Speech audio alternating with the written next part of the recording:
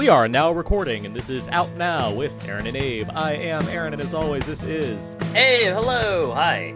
Out Now is a film podcast where Abe and I normally discuss new movies weekly. However, every now and then we like to have these special bonus episodes, whether it's one of our fun commentary tracks or something completely different, and this is one of our fun commentary tracks. It is February 2019, and in honor of the upcoming Robert Rodriguez-directed Alita: Battle Angel, we are talking Sin City for this month's commentary track. No dames, no killing for. Yes, Yeah. the original 2005 Sin City. And joining Abe and I to discuss Sin City, we have from Why So Blue and the Cult Cinema Cavalcade podcast, gearing up for a hard goodbye, it's Brandon Peters. Yeah, time to be a yellow bastard. I don't got nothing. From the HHWLD Podcast Network and the Nothing's On podcast, he is a real yellow bastard, it's Jim Dietz.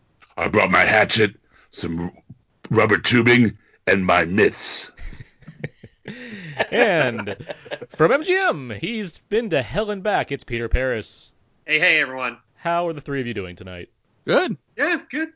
Nice Doing middle. swell. Yeah. I'm glad it's been raining a lot in LA, so it was not too bad today. It's cold all over. Glad to hear. So we got It is quite cold up here as well. It is, but when you're a commuter like I am, I do not have a car, so the rain especially sucks. Oh, yeah, I mean, the cold is not that bad. I've seen you ride on one of those rent-a-scooters, so yeah, it's... Yes, that's true. Always yes, wear a I do have helmet. those. I do not, but I should. Right. Yeah, you got a big head too, so you know. I do. Anyway, enough about Peter's head. Let's talk about what we're doing this evening. We're going to talk about we're going to talk about Sin City. We're doing a commentary track. What that means is the five of us, we have an ensemble cast for this commentary track. We are going to play the movie and talk over it, all about the film and whatever else comes to mind. What you have to do, if you're following along, you can pair the film up with our recording.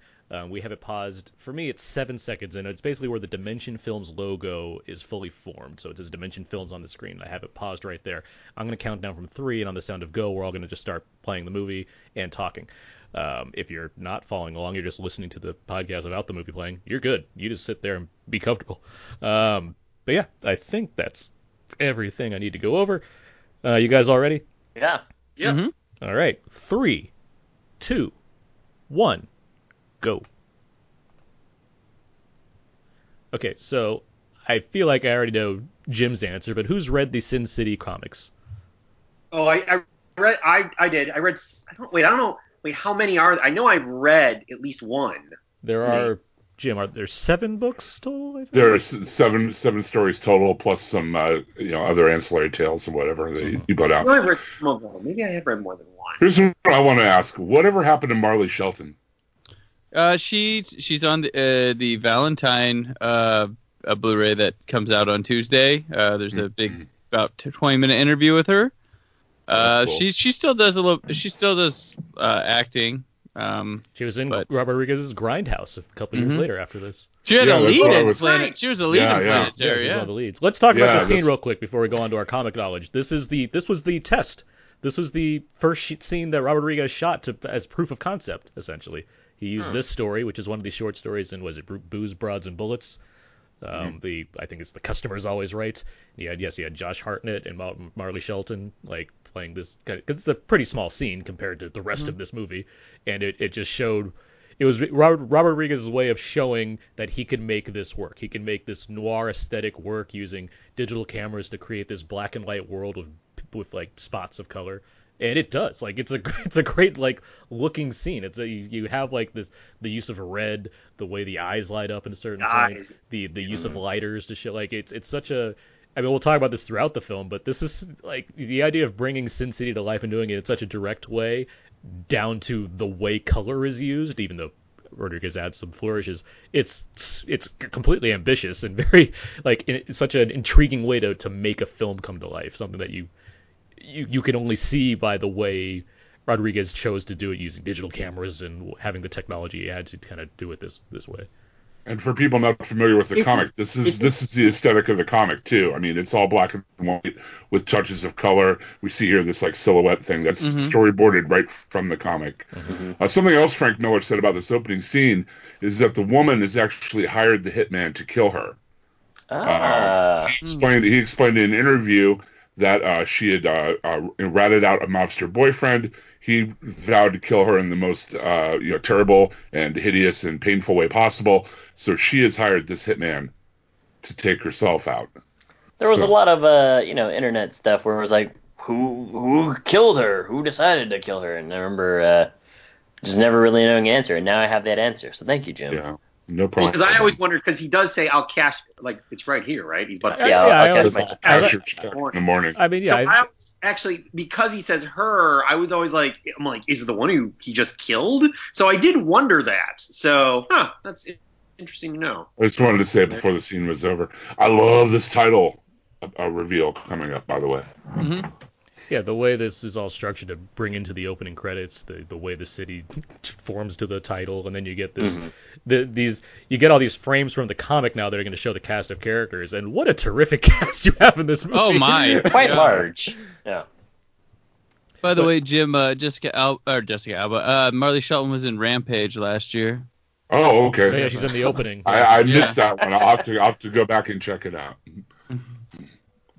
We'll talk about the various casting choices as we get to them, because there's so many people here, and there's a lot of people that like very much fit like what I would expect, and some that don't quite, but are like, well, they're doing their thing. But anyway, I want to get back to our comics thing before we kind of move too far past that. So Peter, you've read maybe one. That's where we left off, I believe. Right, I've probably read more than one. It was such a long time ago, though. But yeah. Oh, yeah, guys, I just want to say why his name is on the screen. This was a pretty big, high-profile movie and everything. He had a lead in it. For Mickey Rourke, don't call this a comeback. Wait till The Wrestler, okay? Yeah. I still think this is one of his best roles, though. I really do. Oh, it is. No, we'll talk more about Mickey Rourke as we get. He has the first story, so we'll get to that. But Abe, have you ever read any of the comic? I remember looking at a lot of the artwork, but I never read the comic books because I was super into comic art when I was younger. Jim, I know you've read all of them, right? I have the collected big damn Sin City book, actually. Mm-hmm. And when the comics came out, this is kind of the height of Frank Miller's fame. I mean, he had just come off of his run on Daredevil that he was famous for with David Mazzucchelli. He had just done The Dark Knight Returns. And this is when he decided he didn't want to work for DC or Marvel for a long time. He wanted to do his own thing, and he started publishing with Dark Horse. This, and also the Martha Washington series that he did with Watchmen's Dave Gibbons about the same time. So, Well, just as a side note here, I got to say, people who've listened to me ramble on about my non-love for Bruce Willis, I got to say, Bruce Willis looks pretty good here. He does. He looks good. Yeah. I mean, this is how long ago is this movie? When was Sin City? This is 2005. Yeah.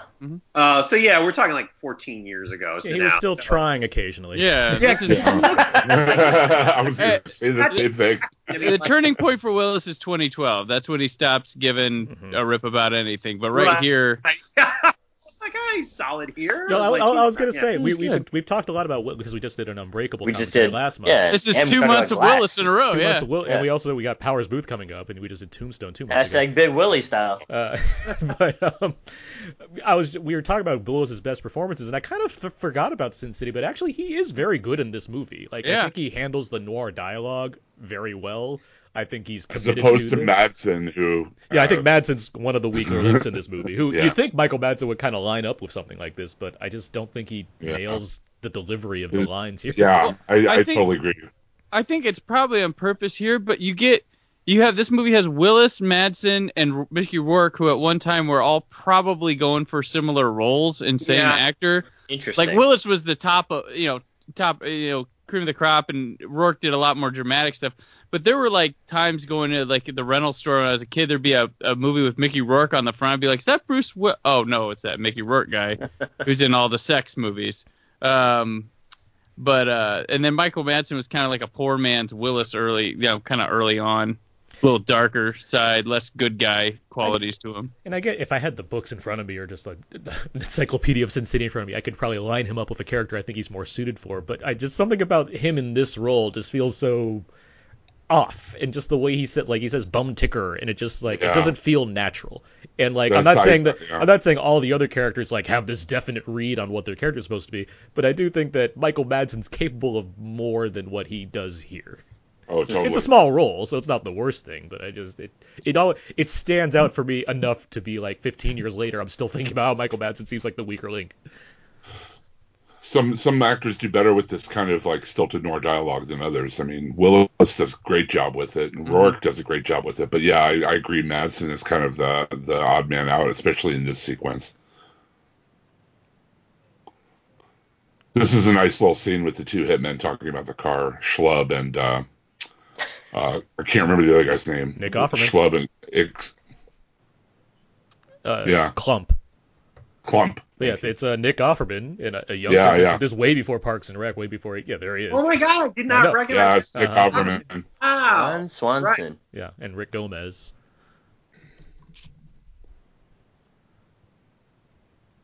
You think of Ron Swanson and you think like on that one Parks and Rec, which is what like late 2000s, early aughts. Like you think he's much older, but like he was like in his 30s still when he made this movie. Like he's not an old guy. I mean, he has the mustache and stuff, so it makes him appear older. Old. But Yeah.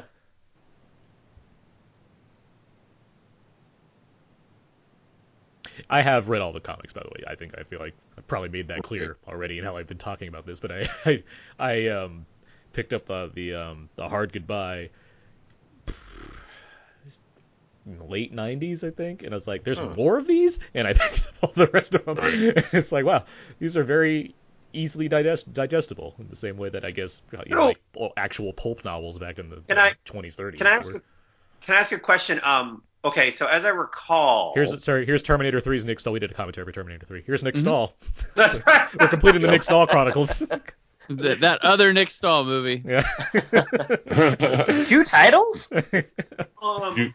You do Carnival and have a we'll do our Carnival commentary. Can I ask a question for anybody who's I guess like a Frank Miller expert or a comic expert? So wait. I like the shot right here where Willis pulls out the gun. There's a lot of like fun editing tricks that Rodriguez. That's just a fun one. I like that. All right, go Peter. I'm sorry. Oh, sorry. Wait. So, Dark Knight is it Dark Knight Returns? Is that what it is? Dark Knight Returns, right? Yeah. So that's written in the late '80s, right? That's 86. Right. Yeah. Mm-hmm. Yeah. And then when is 300 in Sin City? Sin City's 91, right? The first novel. Yeah, it started in Dark Horse Presents in '91.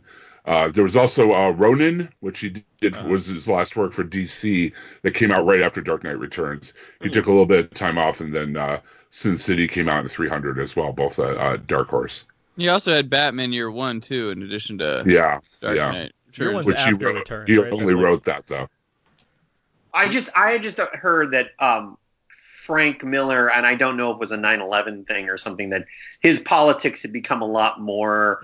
He's batshit crazy. He really is. Yeah. Well, but he's the Dennis Miller of comic writers. Right. Yeah. At one time, you were engaged with his work. Now, There was a long time where in grappling with 9/11, he wanted to make this ultimate like Batman comic in the style of like 300. It's like this ultra wide frame, which turned into Holy Terror, where it's not Batman, but it's a vigilante who takes on many brown terrorists, and it's very much it's the most in the most culturally uncomfortable way possible. Yeah, it's a very insensitive comic but has like these huge panels in the same way that 300 does, and it's like wow. After he did Spirit and everything, which I mean we haven't touched on that either, but we'll talk about the movie. Talk more about who directed Spirit? Frank Miller did. Frank Miller did. Oh, he directed. After, okay. Yes. But yeah, so this is before. So this is after Dark Knight, but before now. Yeah. So okay, all right.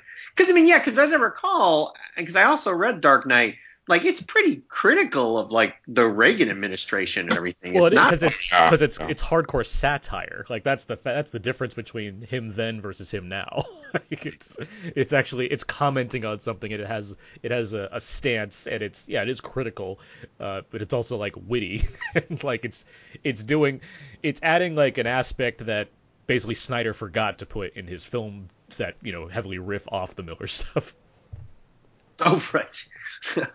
Yeah, I can see that. We're talking all over this Bruce Willis stuff, but this is why I think it's such a very good performance. He's very, like, you believe his commitment to saving this girl. Like, you're all in on this. Like, even as comic-y as it is with him getting shot a bunch of times and the white blood and just the way you're spouting off hard-boiled noir dialogue, you still, like, believe it's like he wants to do this thing to save this girl. Also, he shot Nick Stahl in the balls. So. It's true. Well, it's weird because you guys earlier were talking about the notion of like who works and who doesn't in this cast, and yeah, I think you're right, Madsen. But I mean, my favorite I guess we'd all agree. It's probably not just the character, but the actor, but it's probably Mickey Rourke. Oh, I mean, there's a soulfulness to what he's doing here. Like I made the joke about the wrestler. I thought this was a comeback more than the wrestler. Like I don't dislike the wrestler, but it's like all the praise for that performance. Like he did do this basically the same in that this movie. Like it's not like. People were like, well, it's a new turn for Mickey Rourke. It's like, I just saw him do this like a couple years prior. Like, good on him for doing it again in a realistic movie, I suppose. But it's like, it's all here. Jamie King before she became James King? Or is it James and then Jamie King? I think it's James Gum. Yeah, no. That joke fell flat. Wait, did she change her name? I know she's Jamie King, or in the past she was Jamie King. And then she became there was James King for a minute. She's Jamie King in Bulletproof Monk, the Chow movie. So, which might be the same. Speaking of Frodo. Speaking of well cast, Elijah Wood is brilliant in this. He's great. He's great in this. It's so creepy. He's so perfect. And we had the cinema, like, how this movie didn't get more acknowledgement for, like, how great the technical aspects are is beyond me, because there's so much craft here that speaks to exactly how much of a pioneer Rodriguez has always been, working with, like, nothing budgets and doing it himself. Because at this time, the Academy voters, unless you were Lord of the Rings, they were pretty anti-computer stuff still. I mean, we've only seen, like, recently where with what was that Ang Lee film that they tricked him? Yeah, Life of Pi, where you trick them into thinking it's real stuff. But like there was a lot of old people in the Academy that they see the computer stuff and they think it's their practical friends losing jobs all the time. So there's like there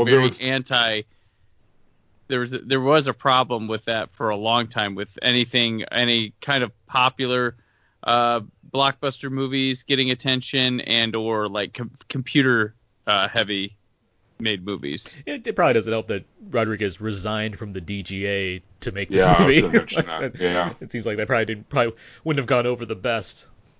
Although it did get like a special prize at the James Caan Film Festival. Mm-hmm. James Caan. He hosts it, right? He hosts it at his villa. That's pretty much Sure. And then his son Scott's there. Yeah, he's on the Hennessy. Scott's always head of the jury. Yeah, exactly. Other than the only movie I can even think of that comes close to like emulating the source material of comics as much as this does would maybe be Dick Tracy. Tracy. I mean, because like you can't emphasize enough to people who have never read the comic. I mean, they use the comic as the storyboard. I mean, shot for shot, shape for shape, and when it comes to just pure filmmaking skill, I mean, this movie is unequaled. I think. I don't. It's funny because my wife totally hates this movie. I took her to see it in the theater. She sat there with her arms folded the entire time and just made faces. She hated the violence. She hated the noir dialogue or whatever. But like, I really appreciate just on the stance of pure filmmaking and creation. As far as like you said, this is very early use of CG. The faithfulness they're able to bring the images from the comic to the screen is unparalleled in like any other movie I can think of, pretty much. Would you add Watchmen to that? Yeah, I think I was gonna say Watchmen does to a degree. It does it to its detriment. Where I was gonna say almost too too much. Like the first half is just right there. It's all panel for panel. The Yeah. second half, I think, is kind of it rushes through stuff. But yeah, it's a slavish recreation of a lot of the panel work. Like it's and 300 for that matter too. Like 300, it has to add stuff just for the sake of it's a short book. But like But Rodriguez, I'm sorry to interrupt, but Rodriguez gets Sin City and no, what I makes agree. it work. Yeah, I think no, Snyder totally did not get Watchmen at all. So that's the issue. Yeah, I mean, yeah. granted, there's more complicated things going on in Watchmen. That doesn't excuse what's going on, but Right. Sin City's, it's right there in front of you. But at the same time, yes, Rodriguez does kind of get why this works and how to do this as a film, and not just like Right. an exercise in proving you can make this happen, but more of a I understand. He can relate to Miller. He can relate to these, the aesthetic, the qualities of noir, what it means to kind of put something like this to life in a modern kind of way. Like, yeah, I see that for sure. And as far as I don't know. completely dedicated like comic adaptation, yeah, it's hard to beat something like this as far as kind of slavish recreation of the panels. Yeah. I sort of I agree overall, but I would like to say that I kind of feel like the reason I don't want to go too far on this, but I think the reason to me that Snyder's Watchmen is not a success the way Sin City is more. It's more about that. I've said this a million times. It's more that I always feel like Snyder's more of a director for trailers than for the actual movie. If that makes like when you're watching his movie, I always feel it feels like a trailer. Like it doesn't really. So actually, as I recall, the opening of Watchmen, I forgot. There's a big opening with a song, right? Yeah, yeah, it's the Yeah. Times they are changing. That's Yeah. a great scene. Like I remember seeing that scene, and being like, "Whoa, this is really good," And then the movie happened. But I don't- like, I've said Snyder's one of the best second unit directors given directorial jobs around because he does really good stuff in his movies. Like I think there is a lot of talent there. I just think a lot of his things just don't come together, or he needs a collaborator with him. That's what I'm harness going to it say. in. I feel Yeah, like I can see that. I think much like Michael Bay, and I don't want to go too far on this. I'll just stick on this movie because we're going to go down a rabbit hole with this. But I think much like Michael Bay, he's only as good as the script that's given to him. Like he can do all he can with the visuals, but if he doesn't have a story to support or collaborators to work with, it goes off the rails, and it doesn't work with as much promise as it can, even with the visuals that are present to kind of move you along through action sequences and what have you. Right. But it's interesting you say that though, is that like Aaron and I don't know, I'm sorry if anybody else are Aaron and I the only ones who saw Alita? So far, yes. Yeah. So far, yeah. So Yeah. at the screening we went to, they had a little like video Q&A, and one of the things that Rodriguez said was that he feels that he's kind of a collaborator type director, and I definitely think Alita feels very Cameron, and I guess this feels very faithful to Miller.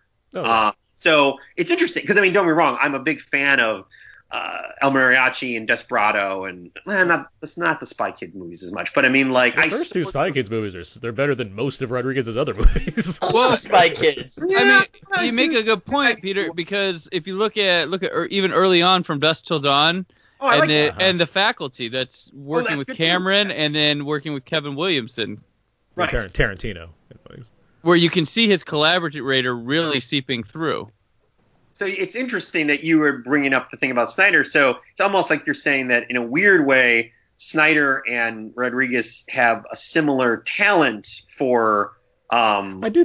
I think they're all. But for some reason, it works better with Rodriguez. Well, I think they're all guys that kind of grew up making. I mean, every filmmaker, I would presume, has made films on their own and did their things their own way or what have you, and it just comes down to circumstances. And Rodriguez is a guy that pulled himself up by his bootstraps, raised his own money, and created his book is really good. Yeah, created an aesthetic that works for him, and he happened to also befriend Tarantino and go a certain direction with things or whatnot.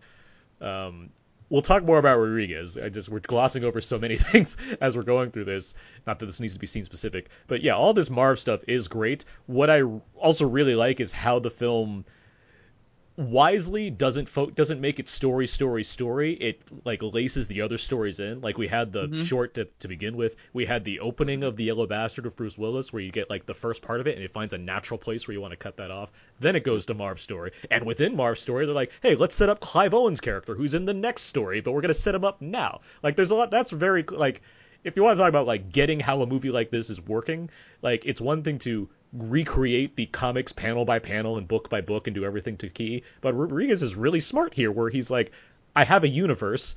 I'm going to show you that universe, not just show you pieces of it one at a time. I'm going to really put it together to make it feel like it all coheres together, and it's great. It's great for that matter. Like it's a great way to do something like this while still staying very true to the comics, which isn't always necessary, but certainly doesn't hurt in this instance.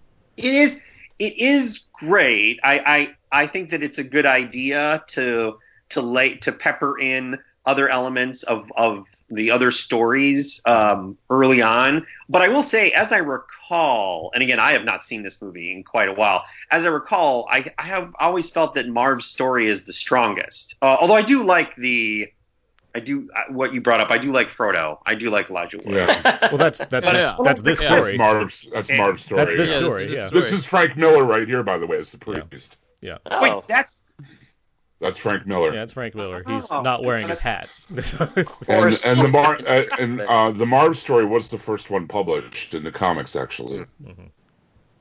So that's what he looks like. Interesting. Okay. I did not know that. Does he normally wear a hat? He normally wears like a cowboy hat. Yeah. So he's kind of not always, but like that's one of his kind of signature things. He tends to wear a hat. Like Todd McFarlane. I know what Todd McFarlane looks like without a hat, but he tends to wear a baseball hat a lot. Baseball cap, yeah. I had read somewhere, and this is kind of a weird scene to bring it up, but I had read that like a lot of what he was trying here is, and I think Fincher would kind of do this too in a different way, is that like a lot of the actors and the scenes are not necessarily all the same take, or not even necessarily on the set at the same time. Like in that scene, it's a confessional, so we have no idea when those actors could have shot those on different days. But like when Marv's at the bar and he's looking at Jessica Alba, supposedly all of that is all cobbled together. Oh, here, I'll give you one better. Mickey Rourke and Elijah Wood have a fight scene together. They never met before the premiere of this movie. Wait, what? That's true. What, really? Well, no, it's the way Rodriguez filmed too. Yeah. This is when he was doing stuff in his little warehouse, and I mean, you could, since all the backgrounds and stuff are essentially green screen. Green screen, yeah. Anybody can show up at any time and be in the movie. Like, who knows? Maybe Jamie King she got cast like during a reshoot or something because someone else. They could easily do that. Like it's because of all the fantastical surrealness to how this world is. You can pull that off easily. Yeah, that's really what works about Rodriguez's like ambition here. He has his own studio. It's why that proof of concept works so well. It's like you don't need sets, you don't need anything. He can make all of this stuff work, especially in a highly stylized world, and you don't even need the actors to be in on the same day, which I guess for a film like this where you don't need to rely on the emotional truth of a scene to get down to the essence of a character, you can have people like spaced apart and just film their scenes separately, which adds to the kind of, I'm not going to say stilted, but there's certainly a deliberate way of delivering lines in this movie. Well, would you say that, I mean, I'm pretty sure there's a documentary Rodriguez, it's probably, I want to say it's like The Phantom Menace or something like that, but there's something where Rodriguez is talking about how George Lucas was talking about the future of movies is like digital, and he's got some line where he's like, I'm going to follow Obi-Wan or something like, so the prequels have a lot of that. The prequels are a lot of green screen and stuff. So two is where it like really kicked in. 2 and 3, because 2 is the first one he shot completely digitally. Wait, The Phantom Menace, that's shot on film. The Phantom Menace has like a record at the time for most practical effects in a movie. Yeah, it had more practical effects than all 3 original trilogy movies combined. Roger. That's weird, because when I think of the prequels, I think of them as being very green screen. People have a lot of things they like to think of when they think of the prequels. The only real green screen stuff in the Phantom Menace is Coruscant exteriors. That's pretty much it. But so looking here, like, so you're saying right there that they were not together on the same set. They're not together. Very possible. They're not. No, they're not together. I'm telling you, Rodriguez makes a note of this very often. He's like, Elijah Wood and Mickey Rourke did not know each other. He's not even wearing a Charlie Brown sweater. Exactly. This is why it's good to have Abe here every now and then in these commentaries to get this valuable insight. Oh, these the heads? Yeah. I love when we just riff. I love this all. I love listening to movie knowledge. Again, you guys drop tons of movie knowledge. So yeah, right here, that could be not even there at the same time. Yep. By the way, Carla Gugino is going to say one of my favorite lines that sometimes I'll just say when my hands are cold. the made me watch thing. No, he took my hand. Oh, that. Oh, no. Okay. Right. By the way, she looks the same in The Haunting of Hill House as she does. Yeah, she does. She has Yeah. not. Yeah. She might look younger in Haunting of Hill House, actually. Wow. The what were we saying about digital? Yeah, the digital. So the Attack of the Clones, yeah, film completely digital, looks not great. Like it's always it's a muddy movie. It's that early stage digital. Meanwhile, Rodriguez, you're completely right, Peter. As far as he did listen to Lucas, and he's like, I embrace this too. He was one of the early directors to embrace shooting fully digital, and it looks great. Like this movie, like something I dislike about the sequel, The Dame to Kill For, is that it doesn't have this kind of grit to it. Like, there's something about the way he shot this movie, where I guess it's just because of the technology, where it's early enough where you can still kind of see the dirt, if you know what I mean. Like, it still kind of looks like gritty, but it has this digital sheen to it, so it's like it feels stylized. Dame to Kill For obviously is stylized, it's shot the same way, but it feels less personal. You know? Yeah, it seems a little cleaner, and that Yeah. kind of is. It was probably detriment, not mastered for film, though. That's probably the difference. Yeah, Is 'cause once... it was 3D too. That was the other thing. Yeah. Wait, so are we all? Are you all like thumbs down on Dame to Kill? I don't remember hating Dame to Kill. I don't hate it. It's just it feels like a step down compared to this movie. Like it just I feels. haven't seen it in a while. Can't Yeah, I really haven't seen remember. it either. But It I mean, feels more just like it, which is weird because it's like it's not like everybody's involved. Like it's the same group, but it's just I don't know. It feels more in the same way like I don't know the Machete movies and just like right. I mean, this is what I talk about with Rodriguez in general. Like it's him doing the stuff that he already knows how to do is less exciting than him doing new things. Right, Like, yeah. It's almost like just going through the motions with those, where he was like really excited about the format here. The other one's just kind of like, I'll make a movie. And it's like, yeah, at the same time, it's like I never feel like he's not passionate about the films he's making because he's doing them all himself. Not obviously all himself, but I mean he's doing them outside of Hollywood. He's being a rebel, as he likes to say, as one of his 5 children is named. But like he has a way of doing things where it's like every ounce of effort he puts into these things, and yet you have things like Machete Kills and like the 4th Spy Kids movie or some of these other throwaway things that just don't feel like they have that same kind of passion in them, despite being like technically well done. Like he did all, he like has 7 different credits on all of his movies. Like so, it's not like he's not there, but it just it doesn't. That's why I was excited for Alita because it's like okay, this is something new, a giant budget movie with fellow rebel James Cameron. Like that's a neat pairing. I want to see where that goes. I also just want to say this is like the quickest turn of events for Carla's character. I mean, she loses her hand and then boom, done. But there's some great action coming up. Yeah, the Mar fighting stuff is like great. Did Tarantino direct any of these little vignettes? We'll talk about his scene. He directed one scene in this movie. One scene, he's credited as special guest director, which I think is hilarious. I'd like to see that like some of the other like in Scarface, special guest director Steven Spielberg. He's gonna direct the one take. Or in Revenge of the Sith, special guest director Steven Spielberg again. Like it's just like certain scenes these guys. Now I want to talk about this really quickly as he's walking through the rain here with his coat on. It feels as though a lot of movies kind of like this movie came out and there were a lot of copycats, and one that comes to mind is Aaron's worst movie of like whatever is Max Payne, where it's like let's make this ultra stylized and make it look super cool. And it's like, yeah, but you're missing a lot of elements of first of all the game and also just like a story of a real movie, and so the stylized just doesn't really work sometimes. Max Payne is a movie so bad that it's a movie based on a game about a man who has 2 guns and kills a bunch of people, and it has very little action in it. Well, actually, I've played the game.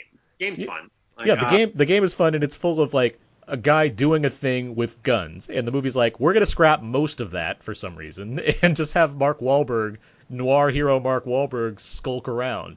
And you know how the game tells you the backstory right away because that's how you know how to be driven by a character and in that kind of setting. The movie's like, we're going to withhold that information until about halfway through. It's a nonsense film. Max Well, so painful it's- to watch. Boom, baby. Oh, Well, now he becomes the world's greatest detective because now he's Batman now. Marv. What? Marv is now the world's greatest detective. Yeah, He's he's decided. interrogating. He's doing all that. Yeah, he's decided to become a vigilante with a coat. I Oh. do like what they're doing here with Jamie King's character, where you like they're twins, and so like one's in color and one isn't, and the film doesn't tell you that automatically because you're like, wait, I what's love the like, spoilers here. You're just Oh, I didn't like think of that. You're right. you're yeah. seeing her, Yeah. like you see her early on too, where she's in black and white, even though you originally saw her like with the gold, like her name's Goldie with the golden Mhm. hair, and now it's like, wait, so why is, and so it's a neat like it hints you with that already just by not using color, and now you're here with understanding what's going on. She was, by the way, she was James King in Blow, Pearl Harbor, and Slackers. After that, she became Jamie. She traded the S for an I. Got it. For Why all, do they keep calling you Wendy? That's my impersonation. for all the adherence to Spot on. the for all the adherence to the comics in here, one of my favorite bits is like deleted from this part where like she keeps hitting him with the gun, and in the comic Marv says, "Stop hitting me with that side because you'll bend the barrel. Hit me with the handle." Like, Yeah. it's just a funny like he's like, if you want to torture me, don't hurt the gun. Like that's what he's basically saying. Just being practical. I gotta say, one of my favorite images might be coming up. I remember it's Alexis Bledell's eyes, which we already saw. They're blue. Right. Yeah, They're blue, yeah. There's a scene where she's walking, and it's just I don't know. It's just so iconic to me. Yeah, that's when she's talking to Jackie Boy Jackie Boy. in the Yeah, next one. Yeah, actually, Benicio del Toro. That's much as also I my lo- other as- favorite line. Get in the car, baby. as much as I like this one, probably is the strongest story. I like the visuals the most in the Big Fat Kill and the Yellow Bastard. I think that has the most iconic imagery in there. Mm-hmm. Like obviously, A lot like of Marv splattering. Marv walking is pretty iconic, but like there's some shots with Clive Owen that I really like that just like in the book I'm like, how are they gonna make this come to life? And then like I saw the movie, like, oh, that's how they did it, and it's like really exciting. Oh, but that felt very Tarantino. That Rosario Dawson. Would she say, "I did the knots. That's my specialty." Yeah, Yeah. that line makes me laugh because that's such like a comic book line. Mhm. Yeah. Yep, here it is.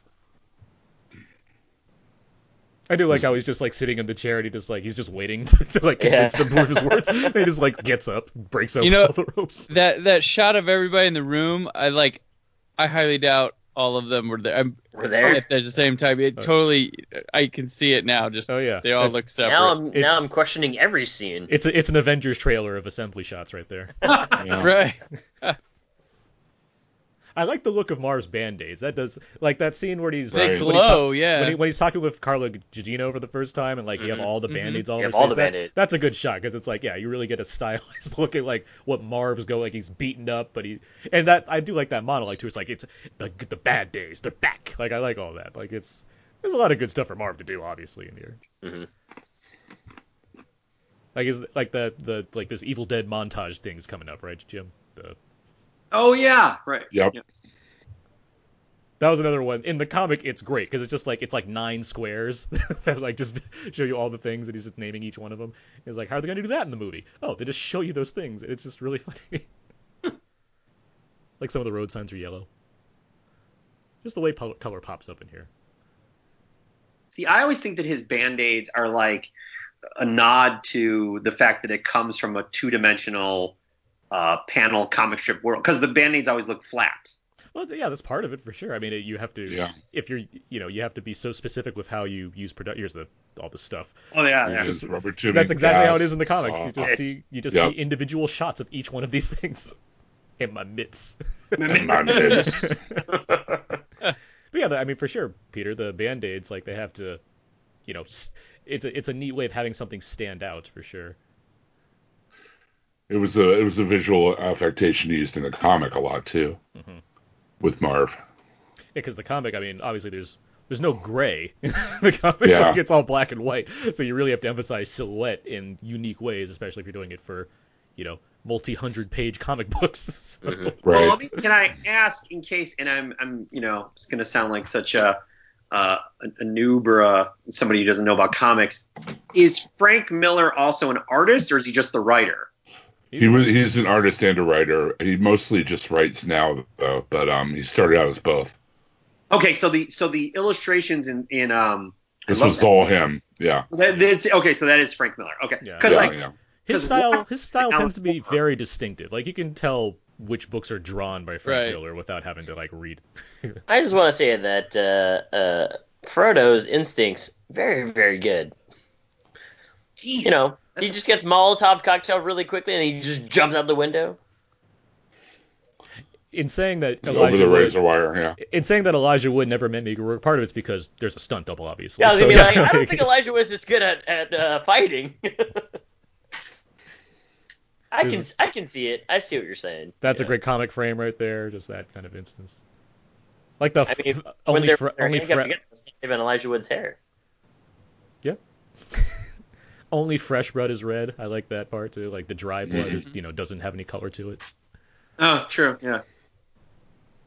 Which is, I guess, interesting as far as the makeup thing goes for Mickey Rourke, because like he has wounds on his face that aren't red, but he has other parts of his face that are red because it's new blood. So it's a lot of choices that he has to make. But when you have a digital camera, you can just stretch that image out and just fill in all the spots where you need it. Right. Yeah. I use my hands to make that example, by the way. You just stretch that image out and then you put the red in. I'm like painting with my fingers as I'm saying that. Making slime at home? Yeah, exactly. Yeah. Use my iPad. This is a nice combination of the reveal and of Elijah Wood's expression, just like totally expressionless after being made a quadriplegic by Mickey Rourke. It's kind of a sick smile. Great. It's great. Yeah, acting. it's awesome. It's awesome. It's like that's not. I don't think that's an easy thing for a performer to do. To like to emote so much with nothing. To be so like completely like ambiguous as far as what's going on in your mind. Mm. Like, does he feel pain? Is he relishing this? Like, what's happening with him? Right? Nah, he doesn't feel pain. Like, that look is so creepy. Oh. He totally nails it. Yeah. Remember how exciting it was to watch even if you didn't read the comic, how exciting the trailer was for this movie? Oh yeah, Pretty cool. This is a pretty buzzworthy trailer. Mm-hmm.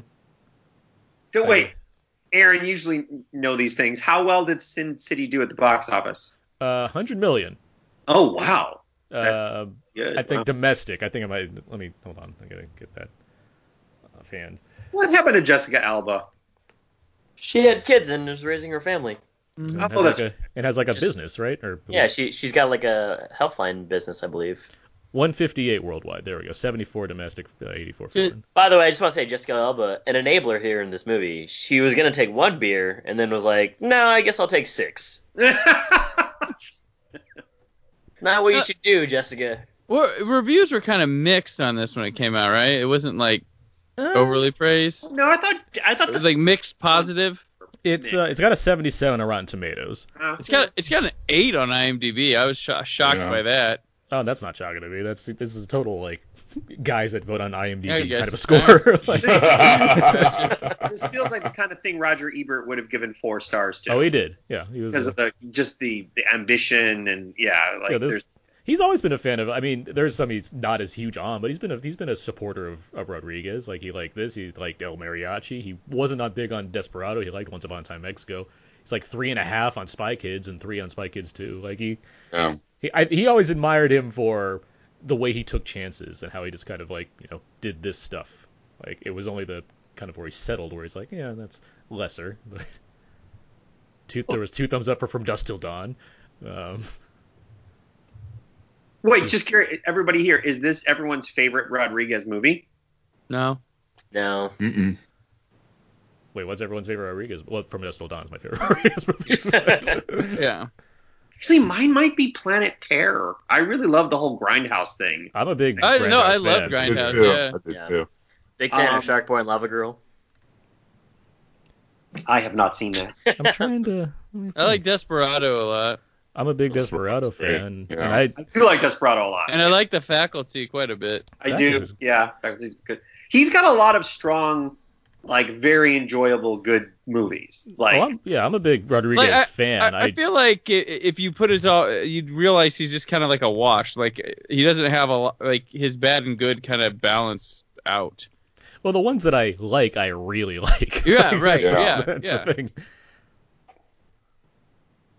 And I mean, it's tricky because like I admire what he does for sure, and the biggest issue I've had, which is again why like Alita was like that's good, like it's because he feels like I've said this before. Him and Tarantino, I feel like them working together. That's fun. It's fun to see them collaborate, but it's also neat to it's neat to see how Tarantino has basically evolved from where he started to like go on to different things and try stuff and be new in different ways that are creative. Where Rodriguez, even though he does these ambitious projects like every so often, it still feels like he's stuck in the same sandbox. Like he's doing a lot of the same stuff, which you want him to grow because it's like he started out like with a bang and had a thing going for a while, but then it just comes down to like either the films for his kids, which is like that's fine, or his mexploitation films with the Machete sequels and whatnot. And it's like okay, like there's so much potential here when you're embracing new technology and making your own studio to create stuff like this, where it's like I want you to grow from there. Which is why I'm looking forward to what comes after Alita Battle Angel. Because like now you've dabbled in the $200 million box office or budget world. So what's next? But do you think I don't know? Maybe he has more of a tap on what goings on of things and what people think of him than say a Tarantino. Because I feel like Tarantino kind of lives in his own, like Woody Allen-esque, where he lives in his own world, doesn't pay attention.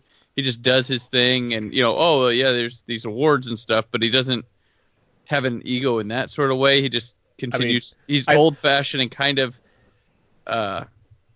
shies away. Not so far up his own ass as Tarantino. Right. Yeah. Right. I don't know. Well, I do wonder. Like, I mean, I think it's. If anything, I think it's because he's more. He just doesn't care about the Hollywood system too much. Right. Like he's happy being in his own workshop and doing what he wants to do, and it's comfortable to be in that position and do things that people like, but you also enjoy. But you have so much available to you where it's like, well, I don't really need to stretch my arms too much because it's not like I'm trying to prove anything. I'm just making fun films of Danny Trejo and whatnot. Right. Yeah. I'm still waiting for Machete in Space. Yeah. But see, that's the thing. I don't need to see Machete in Space. I'd rather see. I do. I didn't like Machete Kills, so it's like I don't need more. Oh, okay. I don't need more of his Star Wars riff and more Gibson. Like I'm happy like seeing him go in any other direction. By the way, Marv's not getting those GPS reports. Yeah. We talked all over Rutger Hauer, by the way, who like he's having fun in this movie for sure as well. My by the way, I've kind of a big collection of action figures and toys, and one of my prized possessions is the McFarlane Toys Marv in the electric chair that has a battery in it. You flip the switch and his head lights up, and he says, "Is that all you got, you pansies?" The scene's coming up. I just wanted to mention how proud I am to have that in my collection. I totally never noticed, Aaron, the whole Goldie actually in color thing before, and that's how you can tell them apart. That is pretty good. Which plays well right here, where it's like he thinks he's seeing her. Well, he thinks, right, yeah. Changes, well, I mean, he's going to let her call her Goldie. She's going to let him call her Goldie. Pronoun mix-up. Although, I will say, just for a second, with you guys talking before, would you say that, like, if we're to believe that these guys are all friends, like Rodriguez, Tarantino, Eli Roth, I don't know, Rob Zombie. Did Rob Zombie and Edgar Wright do trailers in Grindhouse? They did trailers for Grindhouse. Yeah, they did trailers. Right. For sure, Eli Roth, Rodriguez, and Tarantino have all worked. Yeah, they're all friends. So I think they're friends. I don't know if, while I think Tarantino is probably, he's the most accomplished. He's the most accomplished. I don't know if the three of them have really grown too much. Like none of them have they're not like P.T. Anderson, where I'm like, oh, they went from this and now he's in his Kubrick phase or whatever. I don't know if any of these guys are like that, which is fun. That's not necessarily bad. I mean, I would compare. this is a different discussion, but I would say Tarantino compared to Reservoir Dogs versus Hateful Eight, which are remarkably similar in terms of plot style, but in terms of as a filmmaker, I think that he's remarkably grown over the years. Well, that's true. Yeah, okay, I could see what you're saying. I also just it's like not- a he's lot not- of the blood capsules that they had to use in this scene. Yeah. I was just gonna say something. Abe needed to tell me about blood capsules. Now I can't think of it. I would say yes. Okay, Tarantino doesn't necessarily have like a, definable phases in the way PTA does, as far as how you can see Scorsese in the early stuff, and you can see Kubrick in this, more of this later stuff, and you can see, I don't know, Altman in like Inherent Vice or whatnot. There's not like distinct phases necessarily with Tarantino. That said, I structurally and just as a filmmaker, I could see a world of difference in Inglourious Bastards and Hateful Eight and Django compared to Pulp Fiction or Reservoir Dogs or even Jackie Brown, which I do again. I mean, Jackie Brown is, I think, even that's way different aesthetically than what Pulp Fiction is trying to accomplish. True, although I still feel He's certainly trafficking the idea of homage to the extreme with his own unique spin on it. Like that's him. Yeah. That is his style of filmmaking. But you can say the same about like Woody Allen, where like Sure. he does the same thing a lot, but I can see a different. Like look at Cafe Society versus Take the Money and Run. Like they're very different movies. Is what he's doing. I agree. No, I would agree with that. Yeah, I don't know. It's interesting because then I thought of Eli Roth for a second, and actually I really like Knock Knock, and for him that is actually pretty different for a Eli Roth movie. He also just hasn't done much. Like I mean, the House of the Clock in its walls is very different from that's- Eli yeah, Roth. that's- Oh my god, That's different. I never saw that. it's It actually Yeah. plays to his strengths. it plays to his strengths. And I think My we're- kids love that movie, and I'm like, there's no way you're ever going to see Hostel or anything, but But I think we're mostly kind of saying House of the Clock is probably his best movie. Yeah. Wow. Yeah, no, it is. Although I gotta say, the Thanksgiving trailer in Grindhouse is probably my that's- favorite thing he's ever done. Yeah. Oh yeah. That's Question blood. for you. Question for you guys. Are his gang? They're also all cops. Yes. Okay, Yeah. they're not just like some rough guys from around the neighborhood. So I really like this book, the Big Fat Kill. Like I think that this is like the Dwight character, because he's also like Dwight's in A Dame to Kill For. He's Josh Brolin in that movie, and the worst thing about A Dame to Kill For is that when Dwight has to get surgery to change his face, Clive Owen wasn't available to do that, so it just is like an uglier version of Josh Brolin in the last third of that story. Is like, that was a missed opportunity. But I think Clive Owen's having a lot of fun here. Like looking at this cast when it was announced, like Clive Owen. Like I like Clive Owen. Like I wouldn't have thought of him as Dwight for a noir, like a hard-boiled noir story. But he works. Like he's very good in this. I like he knows how to play the dry sense of humor. He has a good look to him. Like I like how they do his hair, which matters in a scene coming up. It's one of the images that I'm going to talk. I'm a big fan of. There's a lot here that I really enjoy. Clive Owen in general, good voiceover voice. Oh, of course. And of course, Benicio del Toro is awesome too, because he's always awesome. He's fantastic. But they give him this like big chin and all this stuff. Yeah, and that fake nose. Yeah, the nose. Nose, yeah. If anything, it's the hair is very. Oh yeah, because it's just unkempt. Like that's his Yeah. look, unkempt Benicio. Yeah, he watched The Crow once and never looked back. That's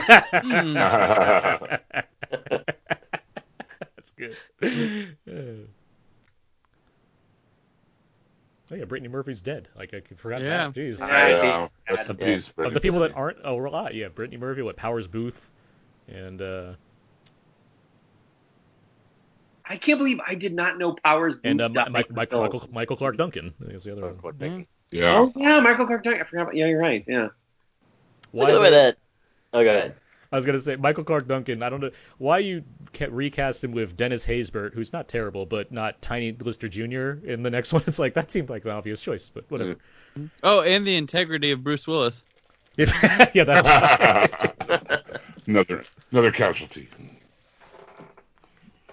Rest in peace. No, true.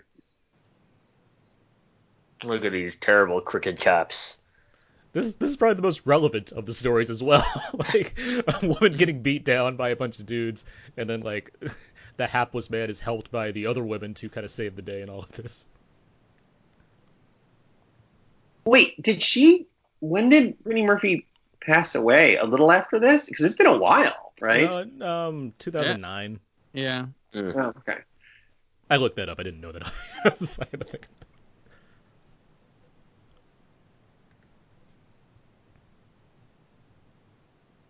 Here's a good shot. Yeah. You have Dwight just looming there, and then opens the curtains, and he's in the mirror. I just saw Clive Owen in. I finally saw the. Is it Anon? Is that what it's called? Anon, the Andrew Nichols movie. It's one of the it's on Netflix, right? It's okay. It's like most Andrew Nichols things. But I was like, oh, I haven't seen Clive Owen in a while, like because I do like him. Valerian. Yeah. Mm-hmm. Oh yeah, that's right. Yeah, Just love Children of Men. Like, yeah. The shot that I think of in this, and one of the shots I think of when I think of the comic is coming up. It's where he shoves his head in the toilet. Not where his head's in the toilet, but the shot of Dwight's face. In the comic, he's it's holding like it? yeah. The comic, it's like half of his face is covered in black because it's like his hair's covering. So in the film, you just see the hair over his face, and it just looks really I love that cool. shot. It's a great shot. Yeah. I like this where he bats his hand away from the flusher. Yeah. This shot right here. It's such a like.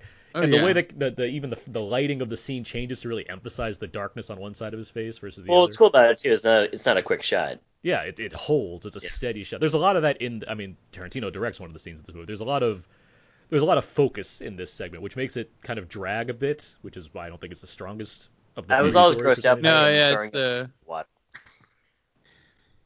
But I mean, I guess it's smart to put it in the middle. Yeah, no, it's the most concentrated as far as like. Oh, that's great when he vomits the urine and it's yellow. Yeah, that color always throws me off. Like it feels like this is if you want to talk about Tarantino influence, like this one feels the most influenced by Tarantino as far as his level of control of the camera in this one, in this segment. Like there's a lot of letting scenes roll, which is it's by the book's design as well, so it's not out of nowhere. But he's just shooting randomly at people because that's what I he know. does. What about that? He's got to go tell that to the armory when he returns his gun. Dwight's Converse are red. Yeah, I do. I like the red Converse. I noticed that in the bathroom. There's a lot more color in the movie than the books. Like he really goes to town. But the books, if I'm recalling it correctly, Jim, like over time is when it kind of develops that more too, right? Yeah. And usually mostly just red. Yeah. It's very rare that he uses other colors besides black or white or red. The yellow bastard obviously is like a huge. Yeah, he's always yellow in that. Yeah. But... And I mean, I don't necessarily see it happening as far as adapting the rest of these, but I always wanted to see the final book, To Hell and Back, which at the time it was rumored that Johnny Depp would be the star of that. That'd be a little more different today. This property is going to wind up being a Netflix series or something. I don't doubt it. Hulu. Yeah, I could see that. Or on the El Rey network. Yeah, That's right. I forgot about that's that. true. Yeah, good call. But like the final book, To Hell and Back, is like it's the longest. It's one giant story, and it has this crazy segment in the middle where the lead character is like hallucinating, and everything's in color, in like the most like Alice in Wonderland crazy color kind of way. And I always wanted to know what that would look like in a film version, because it's like the rest of it's so like it's so monochromatic that you get like a good 15 pages or whatever that are just completely crazy with colors. There's also another really long Dwight story called Family Values that didn't get adapted either. Yeah, there's a few, right? That's more of a wholesome story. Oh yeah, totally. Because that's what this is known for. That's what Dwight's all about. Yeah, because like the second movie only takes like what 1.5 because it takes one story and one of the shorts. Right, from one of the shorts from Booze, Bras, and Bullets, and then The Dame to Kill For. Yeah, so there's still Family Values and I'm Back. Yeah, Ellen Back. And Wait, Family Values is two different stories, right? Mm-hmm. It was all published as one graphic novel. Yeah, it's published as one graphic novel. Yeah. Wait, are both movies 3 stories each? This movie is what 4.5 or 3.5, right? 3.5, yeah. You count the Josh Hartnett one. You have the opening, yeah.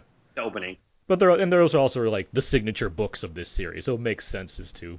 I guess A Dame to Kill For. I mean, that's why the second one is focused on A Dame to Kill For. But so the second one is what? There's that one.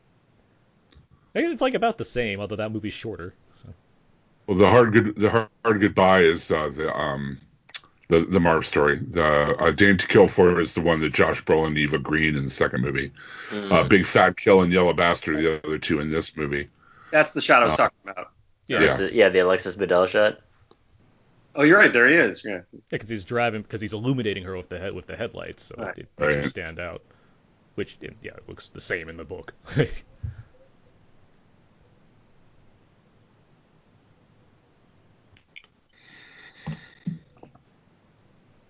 You guessing Dwight's favorite color is red? Yeah, for sure. What's Bledel from at this point? Like Gilmore Girls. Gilmore Girls. Okay, so I didn't watch Gilmore Girls. That's what I didn't know. Neither did I, but I think that was the only property that she was in, right, Brandon? Or is that Yeah, I would say so. Yeah. in the Traveling Pants movie, right? Was that after this? That was around this time. It's Yeah. like around the same time. Yeah. It's before the sequel. True. Still Traveling, I assume is the subtitle. I think that's new pants, same travel. Yeah. That's a cool shot where Dwight has the guns. The two guns? Yeah. Denzel. Also a good voiceover. Sorry, Dawson. She's Wonder Woman in the DC animated universe, right? Oh, That's right. Mm-hmm. Voice of, yeah. And what? Because wasn't Kerry Russell's Wonder Carrie Woman Russell's, yeah. Sometimes Russell. they flip through those people. Yeah, it was Susan Eisenberg in the series, and then the one-off Wonder Woman animated movie. It was Kerry Russell, and then since then it's been Rosario.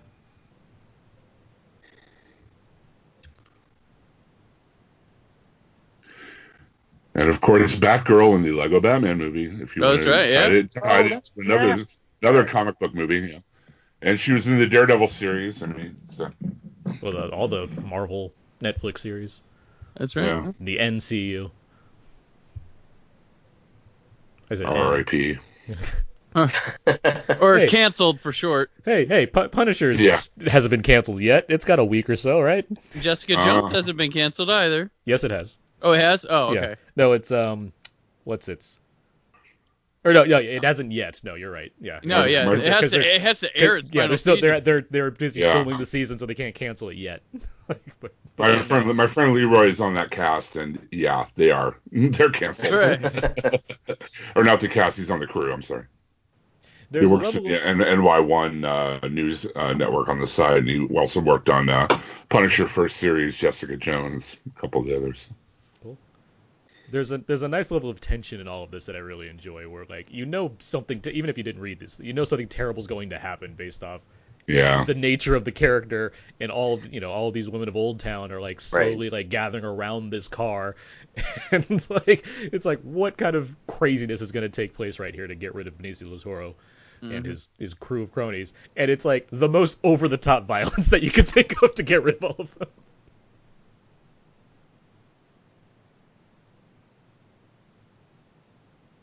Also, these like cops are want to talk about enablers. These cops. I think exactly what I was just thinking when he says like she says that you're not big enough of a man, Jack. Just pushing him. The other thing about Benicio here, by the way, like he always looks young to me in this movie. Do you guys see that? Like, there's something. Maybe it's because he's clean shaven, but he just seems young. But I also feel as though it's a lot of the prosthetic stuff, yeah, just like smoothing out some of the. I guess, but it's like you think that would make him older, Wait, right? is that like a swastika shape? No, it's a Chinese symbol. Yeah, it's like weird. Like, all right. Well, look, you can look at the ends of it, and you can see the differences and the way. Yeah. Oh. Obviously, yes, there's a very similar aspect to it that makes it look that way. A lot of body humor here with Benicio. That's great. This is great how he ran to bite the fingers to get his gun. Right. He's dripping liquid paper everywhere. Mm-hmm. I don't remember. Did someone lose a hand in the third story? Yes. Okay. Is there a hand loss in every one of them then? I believe so. Okay. Because I think the Yellow Bat. I think Nick Stahl.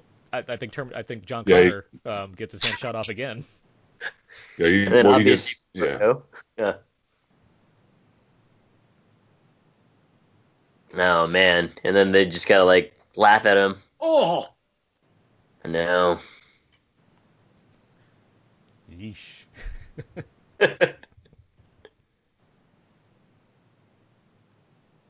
What's her name? Miho. Devin Aoki. Aoki, yeah. She's good too. Like sister of Two- the DJ, and then heiress to the Benihana.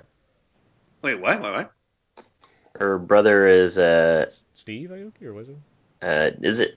I forget his name. I forget his name, but you've seen him. Oh man. But because she has this like expressionless performance too, in the same way that like Elijah Wood does. Yeah. And she's like very involved in these, and in the comics too. Like she's like the heavy, like she's who you bring in to like take care of people around you. That'll leave a mark. Too Yeah. Fast, Too Furious is the only thing I can think of that Wasn't she in that like is it like Dead or Alive with oh yeah, that girl? video Yeah. game fighting. Yeah. That's great. It's that, yeah, those kind of shots. That line there, Pez Dispenser, Yeah. makes me laugh. She was I in think the Aaron said that- Jet Li and Jason Statham movie War. Oh Oh god. yeah. Mm-mm. If you ever want to think of what the worst Jason Statham movie is or the worst Jet Li movie is, you can just think Yeah. of War. It was their third collaboration. War. That was their worst movie. Their third out of like 6 collab. They've worked together a lot. They got those Expendable movies, The One, War. Couldn't stop those two. That classic combo of Lee and Statham.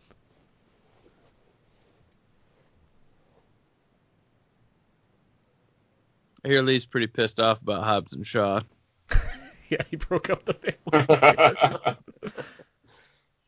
I hope they cast him in Fast and Furious 9. And then ideally leave him alive so they could all be back for Fast X. After a couple documentaries, I don't think Ja Rule's coming back. I mean, he lost his car. Monica. Iron Jack. Wait, I forgot. Sorry, because I have not watched this in forever. Is this so they didn't know that Benicio was a cop? Because They didn't know he was a cop. No. Yeah, there's like that's- the the whole unspoken time- truce. The this whole cops time don't we were talking interfere. about the cops, so I was like, oh, so we know they're cops. Like, Yeah. Yeah, but yeah, the characters do not know they're cops. Yeah, they're about to Yeah. explain right. it just right now. so okay, all right. None of this rain is real. I don't think we talk about that enough. Like there's wind machines, but there's no I never rain. thought about that. Yeah. Because everyone's hair is constantly moving, but yeah, and there's constantly lightning apparently too. But Only in Old Town. It's only in Old concentrated Town. in Old Town. It's Yeah. always lightning. You literally take one step out of Old Town, you're just dry. Something I also like about this first film compared to the second is that all the characters are basically doing something heroic. Like even if it tests the scale of morality, it's for a greater good. There's a purpose to them. Marv is trying to avenge the death of of Goldie, and he discovers this greater conspiracy involving Rutger Hauer's character. Dwight is basically trying to save Old Town after defending the honor of somebody, and then obviously Bruce Willis is trying to defend Nancy Callahan and stop the yellow bastard. But the Dame to Kill For, the problem is all of the characters, their journeys are optional. Like none of them need to do the thing that they're doing, and they choose to anyway. Which is, yes, that's a classic noir character type of thing to think about as far as being led down a path of corruption. But at the same time, you're like, none of these people are really like, I don't care about any of these guys. I don't need to see Joseph Gordon-Levitt doing like whatever he's doing when he could just drive away and do anything else. Josh Brolin's like just being lured into all of this stuff. It's like you can just say no, and even Nancy, because she's like the main focus of one. It's like, she, do anything else. Like get out of town, leave Sin City. It's the version of the game when you're trying to do all the side quests. Yeah, You gotta exactly. You want to see the full ending. 100%, damn it. Exactly. Yeah, And everybody all in the this missing things. everybody in this movie is Link.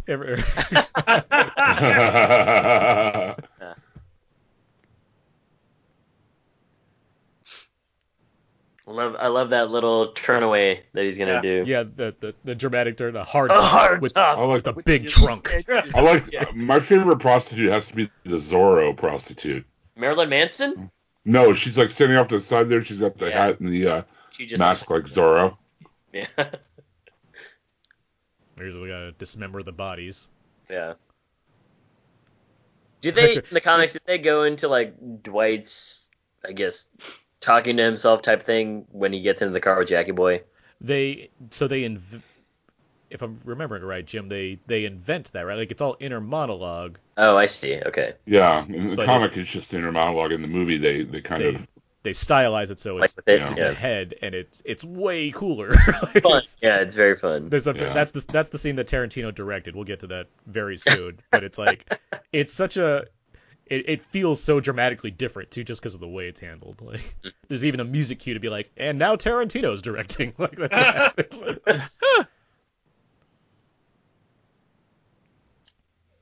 So it's Clive Owen at this point. Dry your hair, you'll catch cold. Yeah. Meanwhile, Daniel Craig had been announced as James Bond at this point, right? When this movie came out, Had been announced? had not. Was this 2005? This came out April 1st, 2005. So I'd assume it'd be like that November, right? Like, and then Casino Royale came out November the next year, but the talks, because Clive Owen was like everybody's perennial favorite that they wanted. Yeah, and he'd been doing all those BMW commercials as well. Yeah, the BMW stuff. Closer. Shoot 'em up. Shoot 'em up. Shoot 'em up was around this time? It's a year after this. I think it's the same. yeah. But yeah. No, it's 07. Yeah, never mind. Everybody, so this is the Tarantino. This is the Tarantino thing. It's gonna have right when he starts talking is when it becomes the Tarantino's. It's like we can't hear it, but there's like even a music cue. It's like and you like get a zoom. There it is. This is where it starts, right? Because it looks different. It looks like a different movie now. Interesting. Like but look at the use of color. The like it's there. It is. That's that zoom. That's yeah. But to finish your point, Brandon, basically, Owen, you're saying that Owen was in talks, or people wanted Owen to be... No, that was like everyone. I don't know where it went. Like, did he turn it down or says he didn't want it? He was never officially never announced. officially announced. October 2005 is when Daniel Craig was announced as James Bond. Okay, I'm sure people talked to his people about it, but I know it's the same logic as Idris Elba, where it's like people like to say things, but it's not actually happening. I know what Eric Bana officially turned it down, right? Yeah, he did. Turn it down, Eric Bana was in talks to be James Bond. He was like their first. He was like their first choice for Casino Royale. That guy needs to do more funny movies. He can do any. I think Eric Bana. He's hilarious. I love Eric Bana. He's funny, but he can do everything. The guy's super talented. Yeah. I want to see him in more movies. That's what I want to see. I know, same here. I feel like he's just been trapped in like random stuff, and it's like it's a shame. And he's on Dirty John now. They could show on Bravo or something with Connie Britton. All this stuff is why Benicio del Toro is one of the best actors working. He plays completely a different person, and now he's like half of a body, talking out of a Pez dispenser head with a gun barrel at his forehead, and it's like funny and dark and like scary all at the same time. Yeah, no doubt. This part is probably one of the creepier parts when I first saw it. I was like, I don't know. Is he talking to the dead guy, or is he not dead and they're just having this conversation? So. And just the way that when he moves around just a tiny bit and like the wound opens up, stuff like that is just... right. Yeah. It's so great that somebody with such an intense look can be so silly with just so simply, and you buy it. Like, but I mean, his natural look is grumpy, intense, and the fact that he's not afraid. He's not afraid. Like, he chooses roles, he plays them in such odd ways that just, a lot of people wouldn't take those chances. It's why it's just, I like the pull over. It's just funny how he delivers it. It's why it's a shame that the Wolfman sucks so much, because it's like, that's a great choice. He doesn't even need makeup. He's Benicio del Toro, and yet it's such a subdued performance. There's only like one part where he's like, "I will kill all of you." Like, he gets really into it, but it's like that's it. Like, there's nothing going on. Obviously, there are way more problems with the Wolfman than that kind of I assume made it like a hell of a production, but it was a shame. It's like, perfect casting. Why not? I want to see it again. Make him another movie monster. Make him Frankenstein, or make him Frankenstein's monster. Make him the Invisible Man. Let's see it. Come on, Lee Wannell. Get on to it. He's busy writing the remake for Escape from New York. But he's directing Invisible Man, so he's got that going. Yeah. Great use of the flashlight, just adding the color on Clive Owen's face. Mm-hmm. Is the gun? Does it also have Springfield armor in the comic? Like, I don't know. Maybe okay. that's an intense detail. I don't know. Yeah. No, I was just curious. Like, it's pretty prominent there. This is the white privilege scene, by the way. Driving in the rain, pulled over by a cop, guy slumped Oh over. man, it's Oh, you're relevant probably for innocent. today. You're probably Yeah, innocent, guys. Just drive off. Have a good night. See ya. Yeah, Wait, so is this not Tarantino anymore? No, it was just No. that car scene. just in the Yeah. car. Okay. It was the Just day that- Tarantino came to see the set. Is that right? Basically. Yeah. Yeah. Well, yeah, That 'cause he doesn't films this surprise stuff me. fast and loose is how he's filming this, so it's not like it took a while. You don't need a ton of setups. You're just filming two guys in a car talking. I mean, that guy just must love just like sitting on top of those dinosaurs waiting for people to go into the tar pits. He's been there for 4 days. It's in the rain? It probably cleared up at one point. Here we go. Mike Clark Duncan. Oh, Mike Clark Duncan. He's got the golden snitch in his eye.